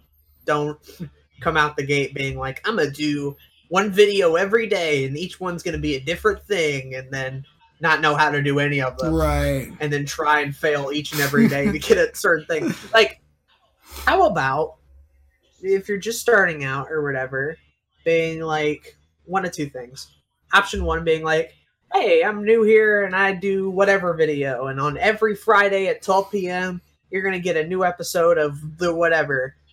You could do it that way. Or, if you feel like you can handle it, being like, oh, hey, I'm on this channel, I do this thing, I do one video a day, and it's of the same series. Right. So I think either of those two can work. But notice I didn't throw in a series a day. I didn't throw in multiple series. One thing. One thing is what you're responsible for. It's sort of like, when you were little and you wanted a pet and your parents were like, oh no, I don't think you're responsible enough for one yet. And you're like, yeah, I am. I could totally deal with it. So then they give you a small animal. Yeah. Or like a guinea pig or a fish or something. It's sort of the same thing I'm going at here. Is right, like, you don't need a dog to start off with. Start off with the goldfish. Get a little guinea pig in there. Work your way up to your big aspirations and dreams. What's important now, above all else, above the ideas, above all these different things that you want to do, is that you're putting something out. Mm-hmm. You're executing on something. Anything. But you're doing it, And I think a good way to do that, like I mentioned before, is not putting any unnecessary stress on yourself early on, at least until you feel confident enough to the point where you're like, yes, I can do it. Right. And at that point, go for it. And, I mean, it depends on what kind of channel you have. It really does. Really does. Because if you're a gaming channel, it's super easy for you to make a Let's Play episode every single day for the next month. You could get that entire recording done in a weekend. Because if you're a gamer, you played that much games, you play that many games in the first place. So it's super easy to do that. But then if you're trying to do something like some kind of highly produced series, like a skit or even certain tutorials or whatever it is, it might take you a couple of weeks to get a video like that done. So what I would suggest is start off making vlogs. I'd highly suggest start off making vlog. Let's say you want to make the next video that's similar to Game Theory. You're trying to make a MatPat Game Theory video, but it's got something to do with something else. Those are just very highly produced series. So what you do is you make a vlog every single day talking about what your plan is, talking about how you're going to go about it, showing some of the processes of doing it, showing some of your everyday life, actively working towards that series idea and making it, actually executing it. And then in 2 weeks or a month, you've got that big video and then you've done it. And then within that month, you've kind of learned how to make that video. And now making the second one is going to be a lot easier. And the third one, even easier. Sure. So things like that. Exactly. And that's the thing we should mention is that your first couple of videos, if you're like have no knowledge whatsoever, are going to be, number one, really hard to make, and two, are probably going to be really bad. Yeah. But the goal is that by video number 2, one, it should be less hard to make because you've done it once, right? And 2, maybe you've catched a couple of things with your first video and then you want to improve on them. So you slightly improve on it. And then by video 3, the same thing. Video 4, the same thing. A month down the road, same thing. Right? So at the beginning, what becomes this hard, painful, awkward process ends up sort of turning into a machine. A well-oiled machine of really good production, but also really good videos as well. But it takes a while to get to that. It takes a while to get from painful, awkward, really hard to make one video a day, or one video a week, rather, to really well-produced, really nice-looking videos, consistently, at least. It's a tough process. It is. It's very tough. I said just a few minutes ago that It's very easy to make Let's Plays every single day. And at first, it's going to seem like I'm crazy by saying that. But once you start learning about the editing software you got to use, or learning about the recording process, or whatever it is, it does become easier to make videos. Now, you might be like me and have even bigger ideas that you want to do later on down the road. And those are going to be harder at first. But then once again, you just keep making it. I think the key here is to just start uploading. Sure. Just start uploading and continue to upload. I think that's very important. Exactly. Get it wholeheartedly. Yeah. What was I going to say? Oh, also a little bonus thing you can do is once you start having videos of a certain series come out, it's never too early to start putting that stuff in playlists. No, it's not. Not at all. It's never too early to start sharing those videos with other people. It's never too early to start promoting yourself and getting yourself acquainted with others who might be able to help you. Right. Don't feel like this first month is like you're put on a stranded island and you can only survive based off what you have. There are other people out there. You live in a magical technology-filled world where things like Discord and Skype exist, and forums exist, and other places exist. You don't have to go it alone. There are people out there who are willing to not only watch your videos, but if you're looking for help, they're willing to help as well. Right. And what's so great about today's age, it being 2017, almost 2018, more than likely, you're listening to this, especially if you're like a teenager, you've got a Facebook and you've already got a Twitter. Like, you use these things every single day. Maybe you have a Snapchat or Instagram. You use them every single day. There's no reason why you can't just post your YouTube video there and be like, hey guys, I made this thing. Would you please check it out? Messaging some of your close friends, talking to your family, doing these types of things, depending on what kind of videos they are, not just spamming them to everybody, but asking nicely, being like, hey, I made this video. Can you please check it out? Let me know what you think about it. Sure. And I know I'm going to get a response to being like, well, I don't really want to share my first couple of videos because they're bad. And all right, fair point. Maybe you don't feel like you're proud of it and you want to get to a point where you have really good videos to share with people. But on the other hand, think about it this way. YouTube is a big platform for sure. But simply by making a video, you're already in a lucky situation. You're already part of like a 1% club of people who actually make videos and post them on a site. What's crappy to you, what a bad video is to you, could be incredible to someone who's never made a video before, or maybe who doesn't watch a lot of YouTube, or maybe is only ever on Facebook or Twitter, or friends of yours that maybe don't go online that much. Right. You might think they're bad, but to others, they could be incredible. And here's the thing. Even if you share them with people and they tell you it's bad, and you're like, oh, wow, what was the point of all that? When you get better, those same people are going to be back, and they're going to see the improvement, and they're going to see that you've been working toward it, and they're going to get invested as a result of it. So suddenly, you have a group of people following you over pretty bad videos, arguably. But once you start to get better, those people are still going to stick with you. And that's just great. That already starts a community. That already starts a connection. And it's okay to feel ashamed. It's okay to feel like what you're doing isn't incredible yet, or that it's not up to the levels of PewDiePie or Markiplier or whatever. But you'll get there one day if you keep doing it. Everybody has to start somewhere. Everybody has to start with that first bad video. That's true. But the thing is you have the opportunity to be like, hey, let me get this bad video in front of as many eyes as possible and learn from it. Let me get this bad video in front of people to where people will tell me, hey, you need to work on your audio quality, or hey, you need to work on your editing, or hey, you need to work on your thumbnail. Getting that valuable advice early on is going to make your second video way better than if you had just simply been like, oh yeah, my first video sucks, and then try to make a better one. You won't know what to fix. Getting your video in front of as many people as possible, even early on, has benefits, I think. I agree.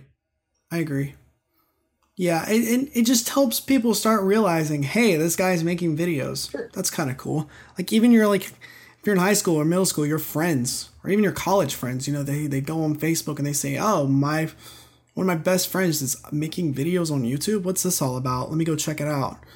And then there you go. There's a view. And whether they like it or love it or dislike it or whatever, you get to find out about that. And they'll talk to you about it. And then all of a sudden, this whole YouTube thing has become part of your life now. Sure. So it's kind of cool, Right. Yeah.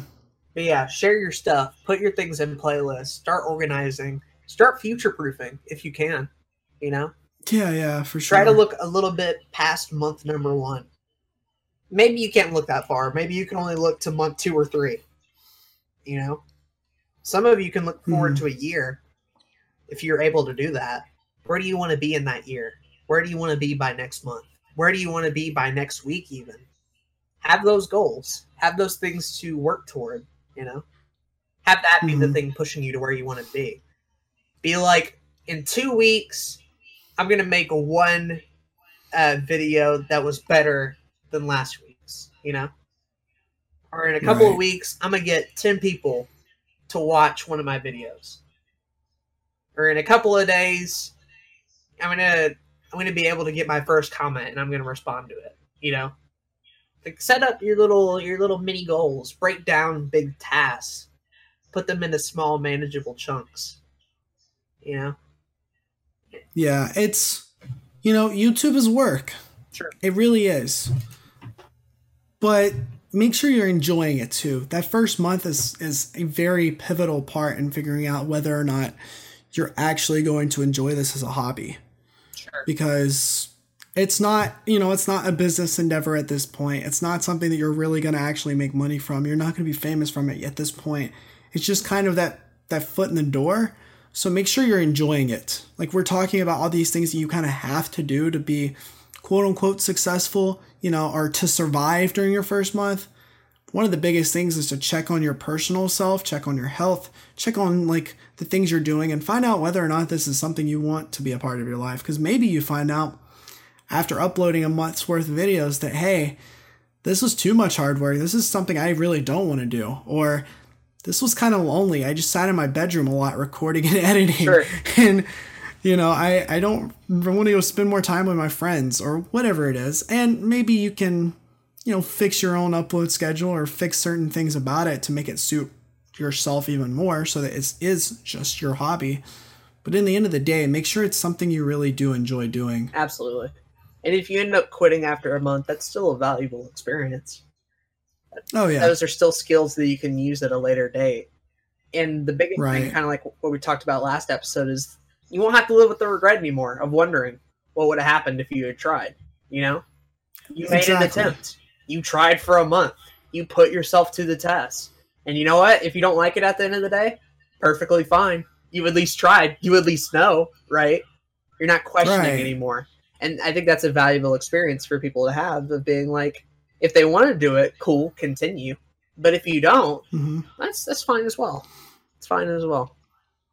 Now, with that being said, the other side of it is, after a month, you uploaded videos, you've done the things that we talked about, you're going to do more of the things that we're going to continue talking about, but the numbers are very small. You only have 20 subscribers.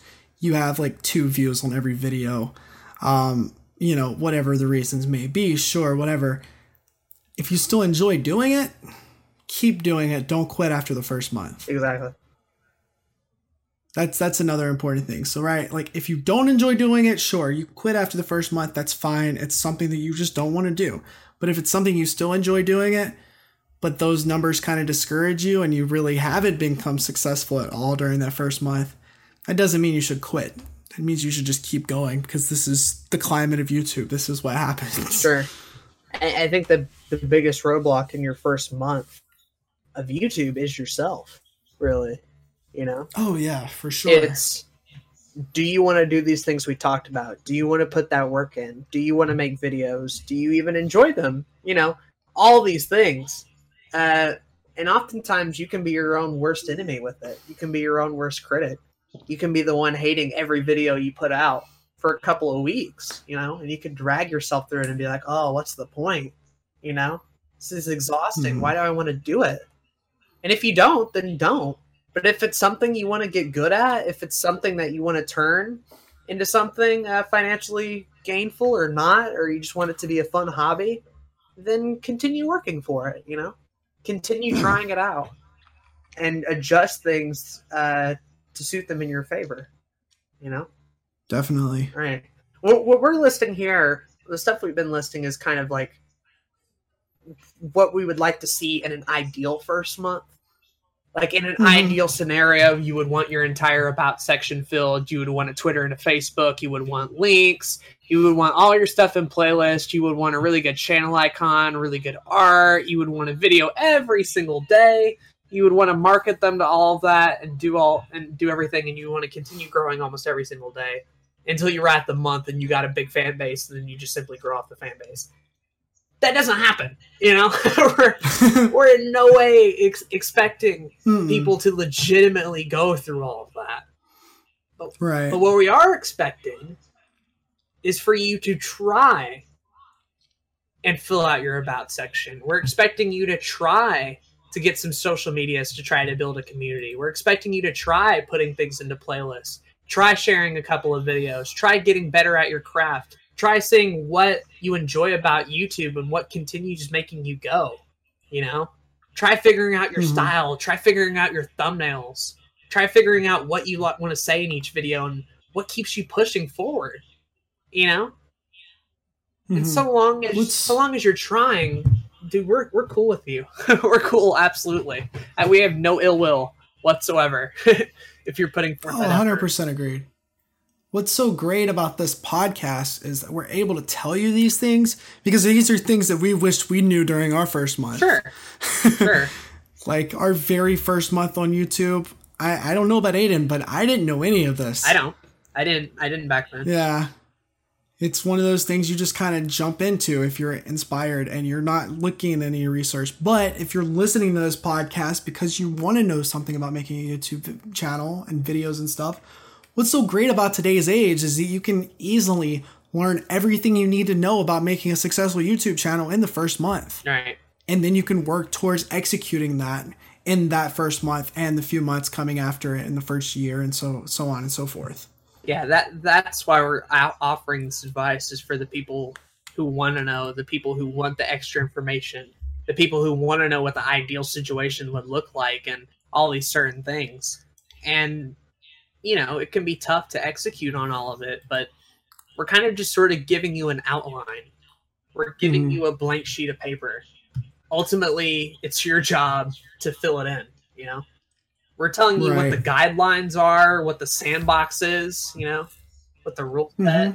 You do whatever you want in that sandbox, fam. You write whatever you want in that sheet of paper. You do you. Yeah. We... And our perspective is that we're trying to help you, We're trying to give you advice that we didn't have. We're trying to put you in a better scenario than what we had starting out, Right. We're trying to make sure for those who are super serious. Yeah, go ahead. Yeah, we're kind of like teachers, We're teaching this kind of stuff. But we're also like that big brother that's just kind of giving you advice. And that mentor that's showing you like the ropes and the way they became successful or are trying to become successful. At the end of the day, though, the only way you actually fell is if you don't try. Right. If you don't, it's the only way you fell. Right. If you don't put yourself in the ring at all. Right. Exactly. No, exactly. And maybe you're able to accomplish one of these things, and you know what? That's a success. Maybe you're not going to be able to accomplish any of them, but you've put work into all of them, right? You put work into every last little thing. I mean, you may not have everything perfect yet, or even anything really, but that effort will pay off eventually. Those seeds will sprout and grow, but you got to put the seeds in the ground, or ain't nothing coming up. You can't expect the tree to grow without a little bit of work put into it. Those metaphors, you're just on them today. I am. This is a metaphor episode. You can't expect them crops if you ain't willing to plant. Boy. You gotta sow your seed. Sow that seed. By doing that, you just donate $100 to the church this week. The church is my Patreon. No, I'm just kidding. Send us your seed. Send us your seed. That's what we're saying. Oh man. Give me money. Yeah. I kind of wanted to. There was one other thing I think we could have talked about in terms of the first month. Mm-hmm. We kind of hinted at it. So we said something about thumbnails. Sure. And then, you upload your video and you want people to start seeing it. So you share it with people. But there's another way for people to find your videos, and that's through the search engine. Oh, yeah. That's a good point, actually. Yeah. So basically, on the internet, when you go to Google and you type in something, what Google does is it goes through this algorithm and they find, based off of the creators that's made these websites or these videos or whatever, they're finding the most optimized stuff that you're looking for, and they shoot it to you. And for the most part, they're typically right on exactly what you're looking for. If I go into YouTube and I type in game theory, then that channel is going to be one of the first things that pops up, and all of their videos are going to pop up. So boom, done, got it. Mm-hmm. If I type in how to survive on your first month on YouTube, because there's no other video titled that, this video should pop up. Hopefully. Now, I'm not 100% sure. I can't see the future yet. Hopefully. But it should pop up, hopefully. So in order to make sure you're doing this right, we use what's called search engine optimization. Big fancy word. A little bit lesser fancy is SEO. A lot of bigger YouTubers don't do this because it wasn't important when they first started out, or they've already made the numbers to where their stuff is going to pop up the first time you search it. What helps us smaller YouTubers is by doing just a couple of small things. Number one, it's making sure your title is really, really good. So if you're a fitness channel and your very first video is how to run a marathon, then your title of your video should probably be how to run a marathon or something along those lines, right? Mm-hmm. And then, if you're a gaming channel, it's a Let's Play. You can put Let's Play The Legend of Zelda Ocarina of Time Part 1, insert some fancy title here. The important thing is to realize that you want your title to kind of come up under the search engine. But it needs to basically say what your video is. Sure. Honest, simple, and to the point. Right. If you have something like funny gaming moment XD LOL heart, it's not going to come up. Nobody's going to search for that. Nobody wants to necessarily see that. No matter how good your video is, if that title isn't good, people aren't necessarily going to find it. Mm-hmm.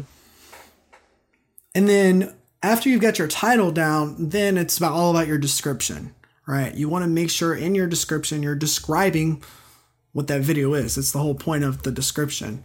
Now, we mentioned earlier, this is a good place to put your links to your social media, for you to say thank you for watching. Please like, comment, or subscribe, or like, comment, and subscribe. But it's also the place you should be putting, going back to that how to run a marathon video, you should be like, this is the video that tells you step by step how to run a marathon. And then you can even put a little bit of a transcription of what your video was. You can put your exact script down there if you really want to. Or you can just put a little bit of bullet points as to what you're going to be talking about through that video. Agreed. You want to talk about stuff I didn't know the first month. Anything SEO related, I was absolutely clueless on. Oh, yeah. No, that's why I'm kind of bringing it up, because a lot of people don't realize it. Mm-hmm. And even I didn't get heavy into SEO until 9-10 months ago. So I've been doing this for 6 years now. We're talking about the end of the fifth and the beginning of the 6th year. I'm just now kind of, going into this kind of stuff. But what's great is it's easy to learn. At first it kind of seems like it's a bunch of stuff that you don't know anything about. And when you type in how to do SEO, make sure you are looking for things related to YouTube videos, because SEO is this entire world that has to do with making websites and stuff. Mm-hmm. And that shit's complicated.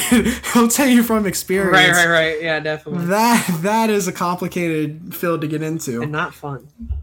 No, not at all. There's books about it. I'm sure.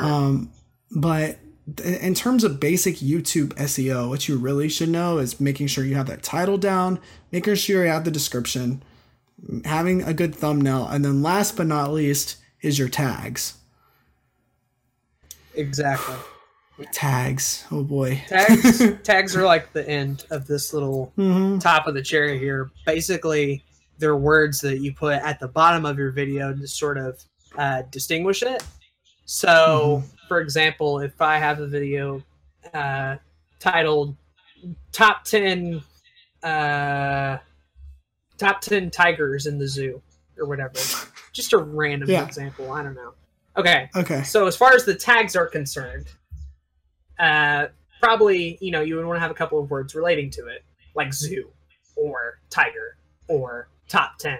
And then you can start to get to the point where you're like, okay, maybe people will search up one word, but maybe they'll also search up multiple ones.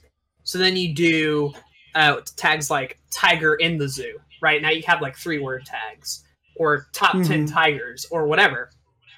And then you can get to the point where you're like, all right, what are some words in the description? What are some words I mentioned in the video? Have those be tags. And the process is a lot more complicated than that. I'm kind of dumbing it down a little bit here. But it goes further and further, however deep you want to get into it. The key here is to find words or phrases that people would actually search for. Sure. So, and that's a pretty dumb title as well. So I don't know who would search for my title at all. But like you said, top 10 tigers in the zoo. if that's your title, well then, let's think of somebody that's doing a research project for their 4th grade science class. They're talking about tigers in the zoo.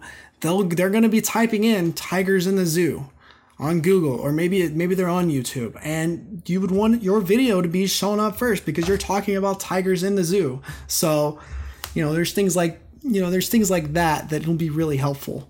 Going back to how to run a marathon, how to run a marathon is a very searchable phrase. And then maybe you want to be like, how to run for 30 minutes without stopping, or just what kind of gear should I use to run a marathon? Like things like that. You really want to think almost outside of the box about things that people would search. And there's many different programs on Google and stuff that you can find that'll help you kind of figure out tags for certain videos. But at the end of the day, just think about searchable phrases, and then you can put that down in your tags.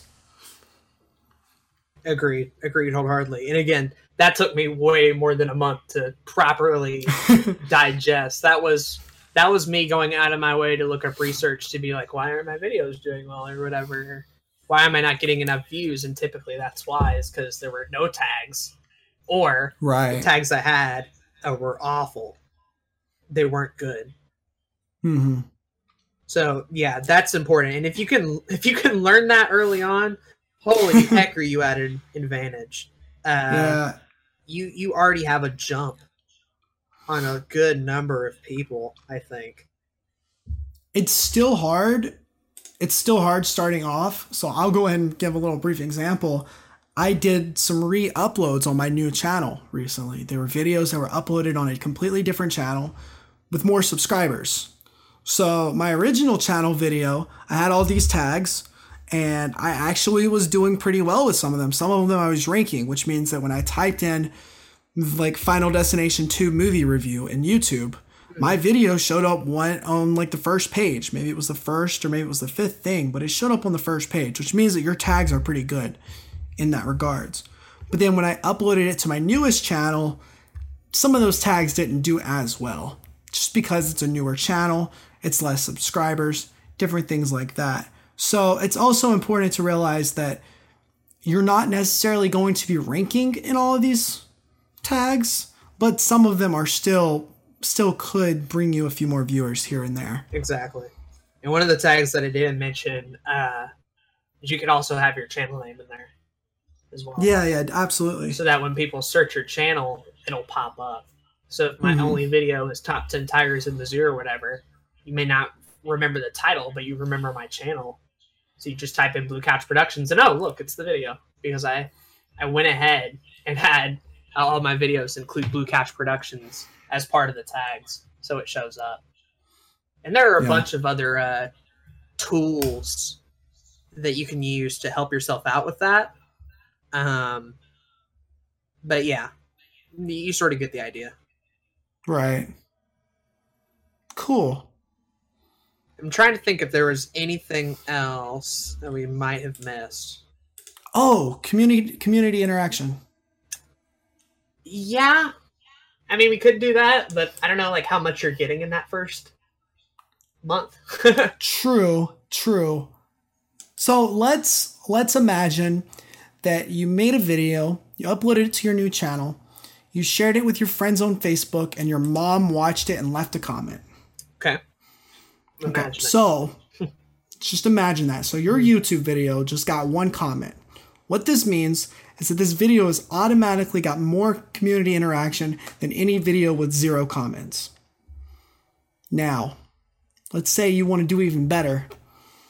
In what way could you get another comment? Well, you could share it with more people. Maybe your dad will comment on it. Or because your mom just commented on it, you can leave a reply. And now your video has 2 comments. Boom. Wow. You're already ahead of the game. Mm-hmm. Okay, but in all seriousness, whenever somebody leaves a comment, unless it's a spam bot, which happens quite regularly actually, and you'll start to realize what comments are spam and which ones are actually real people. But once people start commenting on your videos, you're going to want to make sure that you like it. Unless it's a bad comment, maybe you'll dislike it. You can now leave a heart on that comment if it was especially great, and you can reply to it. And I would suggest replying to all of your comments in whatever way you can. Exactly. Yeah, just, again, you don't have to leave the best responses in the world, just so long as people are seeing that you're engaging with what little comments you have. It's a good thing. And it doesn't take that much time either. You know, it doesn't take that much time out of your day to appreciate what people did. You know, these people went out of their way to go ahead and comment on your video. That's a whole lot more work than it takes for you just to respond to it. You know, like they did more work on their end. So at the very least, what you could do is just be nice and sort of pay them back in a way by giving them a good comment. Yeah, I have some regular viewers that will leave a comment every once in a while. It'll be like LOL or haha, or just, you know, something very short. And if they leave that, I'm just say thanks for watching. I'm glad you liked it or something like that. Well, it just lets them know that you did read their comment. Agreed. But yeah, and that'll look good in YouTube or in the YouTube algorithm as well. The more interactions you have, the better off your videos are going to do in search and just in general. Plus, it lets you know you're doing the right thing. You know, if you have people that are actually leaving comments, that means your video is worth watching. Unless it was bad comments and they're just like, you suck, go kill yourself. Well, then that's a whole nother topic for a whole nother day. Exactly. Yeah. That's a different whole brand of community management and the such. Yeah. Oh, yeah. But I think that might be everything, at least for your first month. Yeah. I went through the trouble of making a little list of everything we brought up so far. Okay. So unless you have anything else, I'm going to go ahead and read through this list and kind of give everybody what we've talked about in like 2 minutes. Yeah, let's hear that recap. All right. The recap podcast. Welcome, everybody. We're going to recap what you just heard. All right. How to survive your first month on YouTube, the Aiden and Zach edition. All right. Step 1, get that name. Simple and clean. That's all you need. Make sure it's different from what everybody else is doing. Number 2, figuring out what kind of videos you're going to make. Either establish a niche or establish an interest and then work from there. Step 3, establish a brand. This means things like doing your channel art, your channel icon, in-screen, edits, thumbnails, and anything else that I might have forgot to mention. Step 4, fill out your About section. Your About section is a written first impression of yourself, so filling it out leaves yourself open to many great opportunities. Take the time and do it. Step 5, get yourself an email and social medias. Email is great in case people want to contact you without having to do it through YouTube. And social medias are also cool because we didn't really talk about it, but They're good for building a community and responding to fans. And a lot of you probably already have a social media, but in case you don't, I'm mentioning it here. Step 6, set up some defaults for descriptions and such, and any other little minute settings you want to change in YouTube. Now would be the time to do it. Check that stuff out. Things like watermarks, defaults, like categories, all that sort of stuff. Step 7, now we kind of get into like just some tips that can work for almost every month. So we're going to see a little bit of a shift here. Step 7, research is huge. Take the time to look things up, whether you're looking up titles, whether you're looking up categories, ideas, whatever. Researching goes a long way. Step 8, if you can, plan for the future. What are you going to try to do the month afterward? What are you going to try to do a week afterward, a year, whatever? If you can do that, try and plan for the future. Try to set some goals. Number 9, this one's the most basic and the most important. Make videos. Just make videos. That's a thing. Just do it. Number 10, be consistent. Number 11, this might seem contradictory. Experiment if need be. Now, what I mean by this is stay consistent with the series that you have. But if you're just starting out and you don't know what you want to do, it's okay to experiment. That's what I mean by that. They're both fine early on. Number 12, don't add stress to yourself by doing too many things at once. Keep it simple. Step 13, share your videos and use playlists. Your videos might be bad, but people don't care. Share them with people. Build an audience. Use playlists. Keep everything nice and categorized. Step 14, check in with yourself. You are the biggest roadblock to your first month of YouTube, and the more you're in tune with yourself and your mental state, the better. Plus, that's just kind of a life tip in general. So, Number 15, know what SEO and tags are. SEO is search engine optimization, and tags are words that you add to the bottom of your video so that YouTube can find it. And this will help your video get seen by more people. Learning about it early kind of sets you up good for the future. And last but not least, step 16, interaction and engagement is tight. If you have comments, respond to them. This goes a long way in help building your community and also shows that you care when people comment. Did I forget about anything? No, that sounds great. Those are our 16 little steps. You don't have to do them all perfectly. Steps to survive your first month on YouTube. You don't have to do them perfectly, but you got to try. That's our one requirement. Agreed. But yeah, there you go.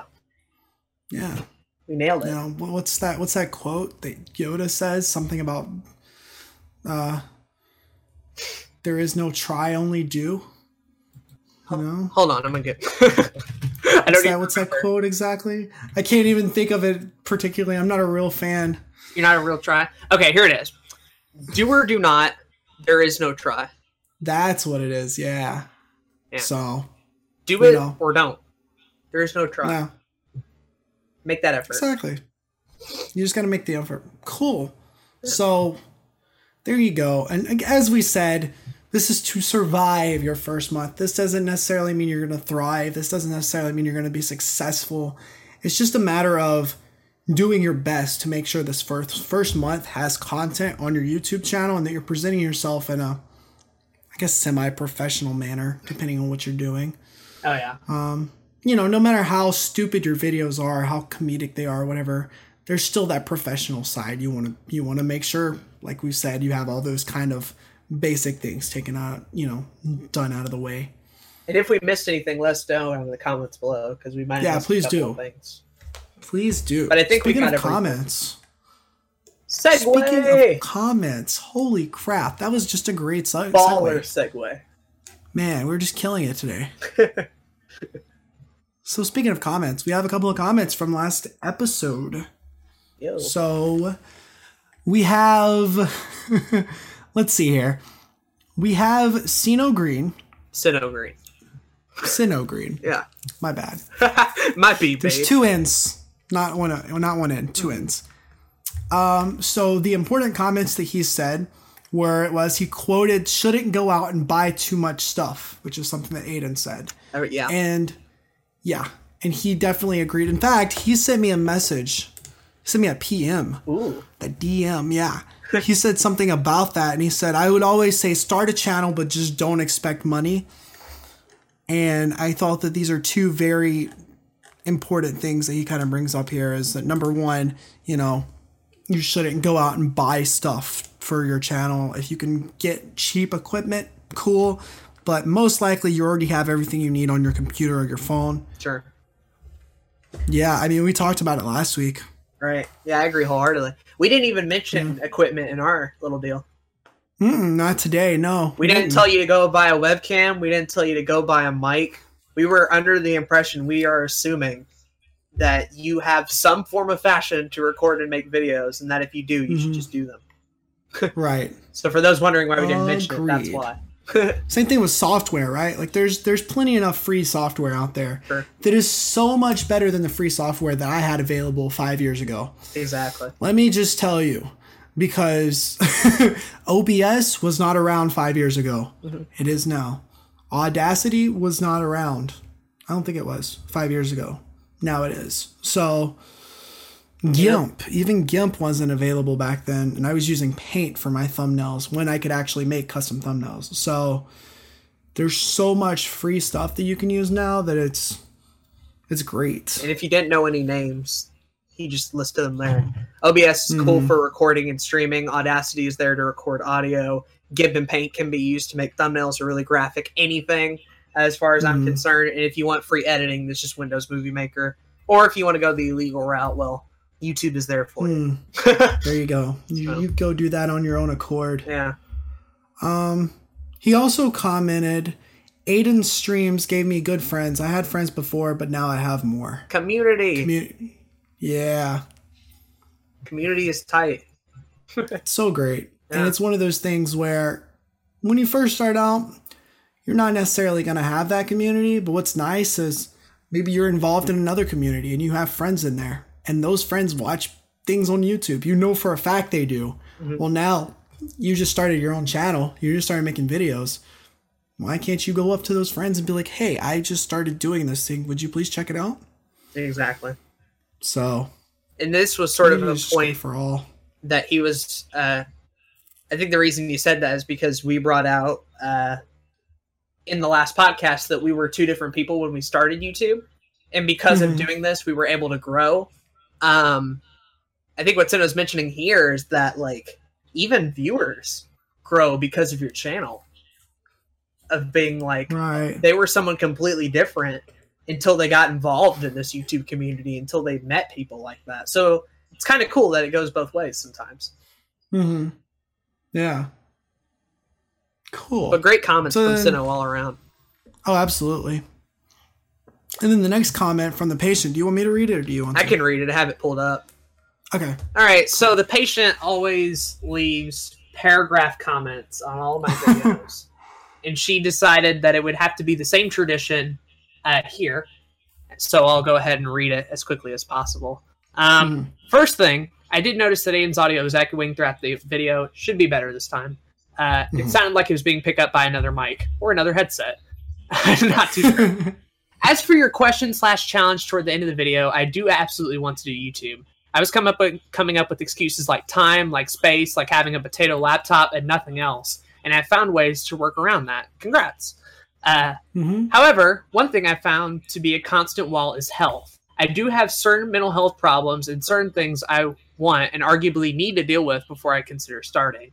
I need to go through the treatment and improve my state of mind before I start adding another hobby or side project onto my plate. And especially something that can get as stressful as constantly uploading videos to YouTube. And because of how packed the NHS is and how high in demand the certain treatment I need, I do not know when I will actually receive said treatment. It could be weeks, months, and possibly years. And even then, I don't know how far into the treatment it'll be before I can start. Before I'm in the right state of mind to start this, I do really want to do this. Cough. Totally wasn't convinced by Aiden or Zach. Cough. But there are certain health issues slowing me down. That was the comment. Yeah. It's a paragraph. It is. Of information. So I think what's great to pull out of that comment, first and foremost, is that the patient realized there were kind of these excuses that they were making. Sure. And now, you know, she's kind of found a way to get around those excuses, except for this entire thing with health, which I understand completely. Right. Yeah, like that, as far as excuses go, that's a pretty good one, I think. Yeah. You know? So I guess in terms of health, for me, some of you guys may or may not know, I deal with constant migraines and headaches. I have a migraine almost once a week, sometimes more. I have headaches every single day. It's just kind of this thing that I have to deal with. And it sucks, and it can hinder my production process when making videos. If I have a migraine that day, I can't really do anything. I can't go to class. I can't do my schoolwork. I can't go to work. And it also means I can't make videos that day. Mm-hmm. So, you know, health can definitely get in the way.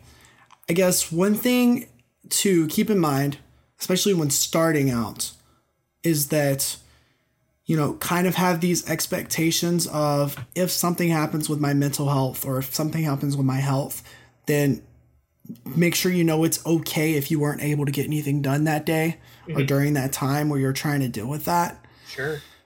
Don't let it be something that stresses you out rather than be a stress reliever, which is what YouTube has always really been for me. Exactly. And yeah, and then besides that, just, you know, when you're able to, when you're in that healthy state of mind, get ahead as much as you can. You know, work as much as you can during that time on the videos that you need to get out or the videos you want to get out. That way, when you inevitably have this kind of period of time where you're not able to get anything done, you're able to kind of relax and do what you have to do for your own health. Sure. And I know a lot of times with ongoing things like this is that some days you do feel better than others. Right. And for some people, those would be good enough days to make a video like that, you know? Mm-hmm. Can you do it consistently? Probably not, because you can't predict how you're going to feel, you know? Right. It's one thing that we can't really get a grasp on. But there are going to be some days where you feel okay, and I think those days you can do something.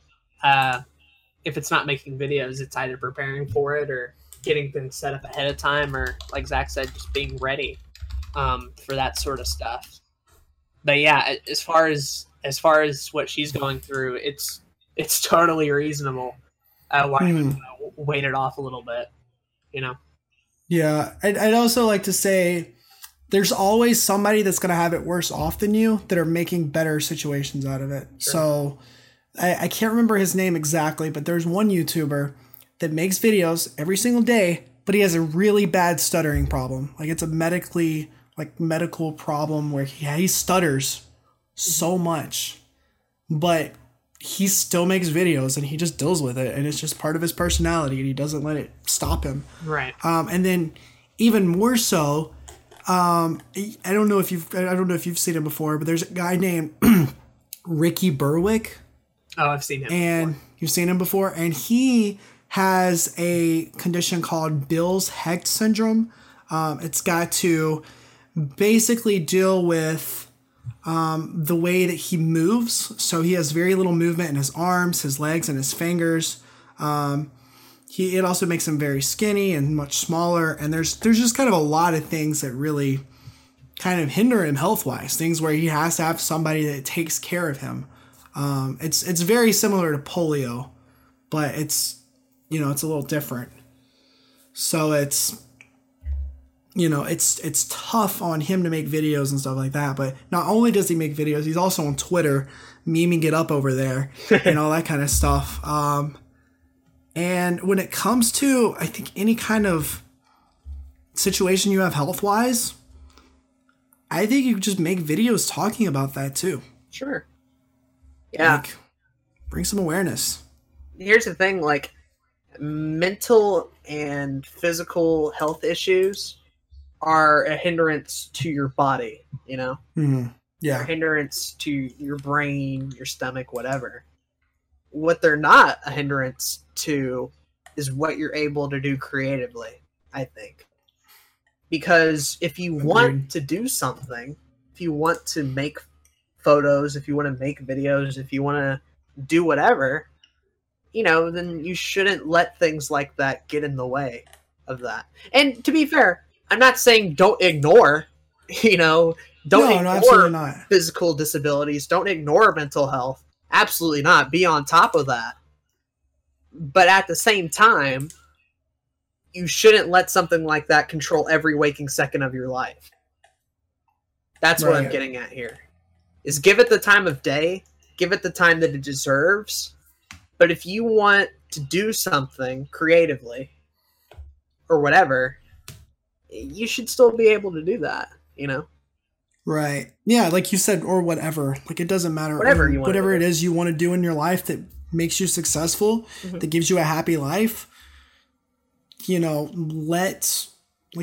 give those medical issues the time of day where you need to take care of them, but don't let it absorb your life, because you're more than that diagnosis and that disability. You're a human being with, you know, thoughts and feelings and, you know, things you want to do and aspirations. And, you know, to try not to get super motivational here, I mean, you kind of have to be motivational here. You just let that be a thing that is a part of you, but isn't entirely you, because you're so much more than that.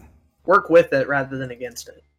Agreed. Work with your disabilities. Work with your mental issues, your physical issues, whatever. Work with it. Don't let it. Don't work against it. You know, don't fight it. Don't let it take over you. You know. Mm-hmm. Sort of. Man. Go ahead. No, I'm just thinking like my life as a YouTube creator and as a person in general would be so much better if I, you know, was able to have the appropriate amount of energy that I need, if I was able to feel actually well after getting sleep, if I didn't have migraines or headaches, like my life would be so much better. But it's just kind of a thing that I have to deal with. Right. And I was talking to my brother a couple months ago. He had some issues going on with his life. I won't get too deep into those, you know, that topic and stuff. But he has diabetes, and he's 17 years old and was diagnosed with it about a year ago, and it sucks a lot. And I mean, he has to check his blood sugar like 3-4 times a day. He has to take insulin. He has to do all these things that kind of hinder his health. But I was talking to him about it. He was telling me how much it sucked and how he hated having to deal with it. And I was like, yeah, it sucks, buddy, but it's just a thing that you have to deal with. And every single one of us has something, whether it's big or small. It's something that kind of, you know, we have to take care of on our own. Exactly. And you just gotta deal with the cards you're dealt, and don't let it hinder the things you want to do creatively or the things that make you successful in general. Right. I think it's important to know too is often in society we're given a definition of what normal is supposed to be, what a normal body looks like, what normal mental health looks like, physical health, whatever, all these different things. Yeah. The thing is very few people are actually quote unquote normal. There's no such thing as normal. There's no such thing. Yeah. Everybody has something. Everybody has something that they have to deal with. And you know what? I'm not going to sit here and compare it and be like, oh, well, my thing's worse than her thing, or her thing's more impactful than mine. I'm not going to do that, you know? No. But I'm saying we all go through struggles. Even if they aren't physical ones or mental ones, we all still go through struggles, you know? Agreed. Some people deal with long-term diseases. Others deal with mild depression. Others deal with migraines. Others deal with things where diseases like sleep apnea and stuff like that. Like, there's a lot of things people deal with. But again, you don't have to let that take over your life ever. Never. Agreed. Work with it. You understand the limitations that you have because you're in this condition, you know? If you have diabetes, you understand what kind of foods you have to eat from now on, and kind of taking the shots and all that. Like, yes, you have to do that now. But everything else is still open to you, you know? Life doesn't close a door once you get diabetes or whatever, you know? The door doesn't shut. Things aren't over. You still wake up every single day. You still talk with people. You still creatively do what you want to do. You know, you work around it. Yeah. But be good to your body. Be good to yourself. Be good to who you are. You know, there's definitely a reverse of this where you're too focused on YouTube and not on your health at all. Let it slip away. That's also a thing. Yeah, that's the reverse end of it. But I'm 100% in favor of having that balance. I think it's something we can agree on. But thank you for the comment. Yeah, thank you guys so much for the comments. And if anybody's listening to today's episode and you're brought to the need to leave us another comment, ask us a question, whatever it may be, let us know. And you can do that a couple ways. You can do that in the video on YouTube or VidMe. You can just put that in the comments. Or you can go on iTunes and Google Play and leave us a little review. And you can go into Lion's Honor and there's a little comment section on there that you can fill out. Yep. If there's something we missed, if there's something you want to talk about, if there's something that we need to bring more attention to or less attention to, if you have suggestions for future topics, if you want to debate us on something, or if you just want to say we did a good job, leave those comments down there. The more engagement we get on these, the better the podcast becomes. Because Agreed. It's a process. We're learning, you guys are learning, and we're helping each other improve. Right. If you want to help the podcast in any other ways, leave a like on the video or leave a little subscription. That always helps. Click that notification bell so that you're one of the first people to know about it. If you're listening to this on iTunes or Google Play, you can actually subscribe to the podcast on there so that you get they just get automatically downloaded to your iPhone or Android device, depending on how you have it set up. And there's always Patreon if you want to help us in a monetary way. You can leave us a couple dollars there. That'll help fund the podcast, make sure it goes on the right platforms and all that kind of stuff. Sure. Cool. But I think that will just about do it for episode 1 of another YouTube podcast, How to Survive Your First Month on YouTube. Crushed it. Yeah. Crushing it. Get crushed. Agreed.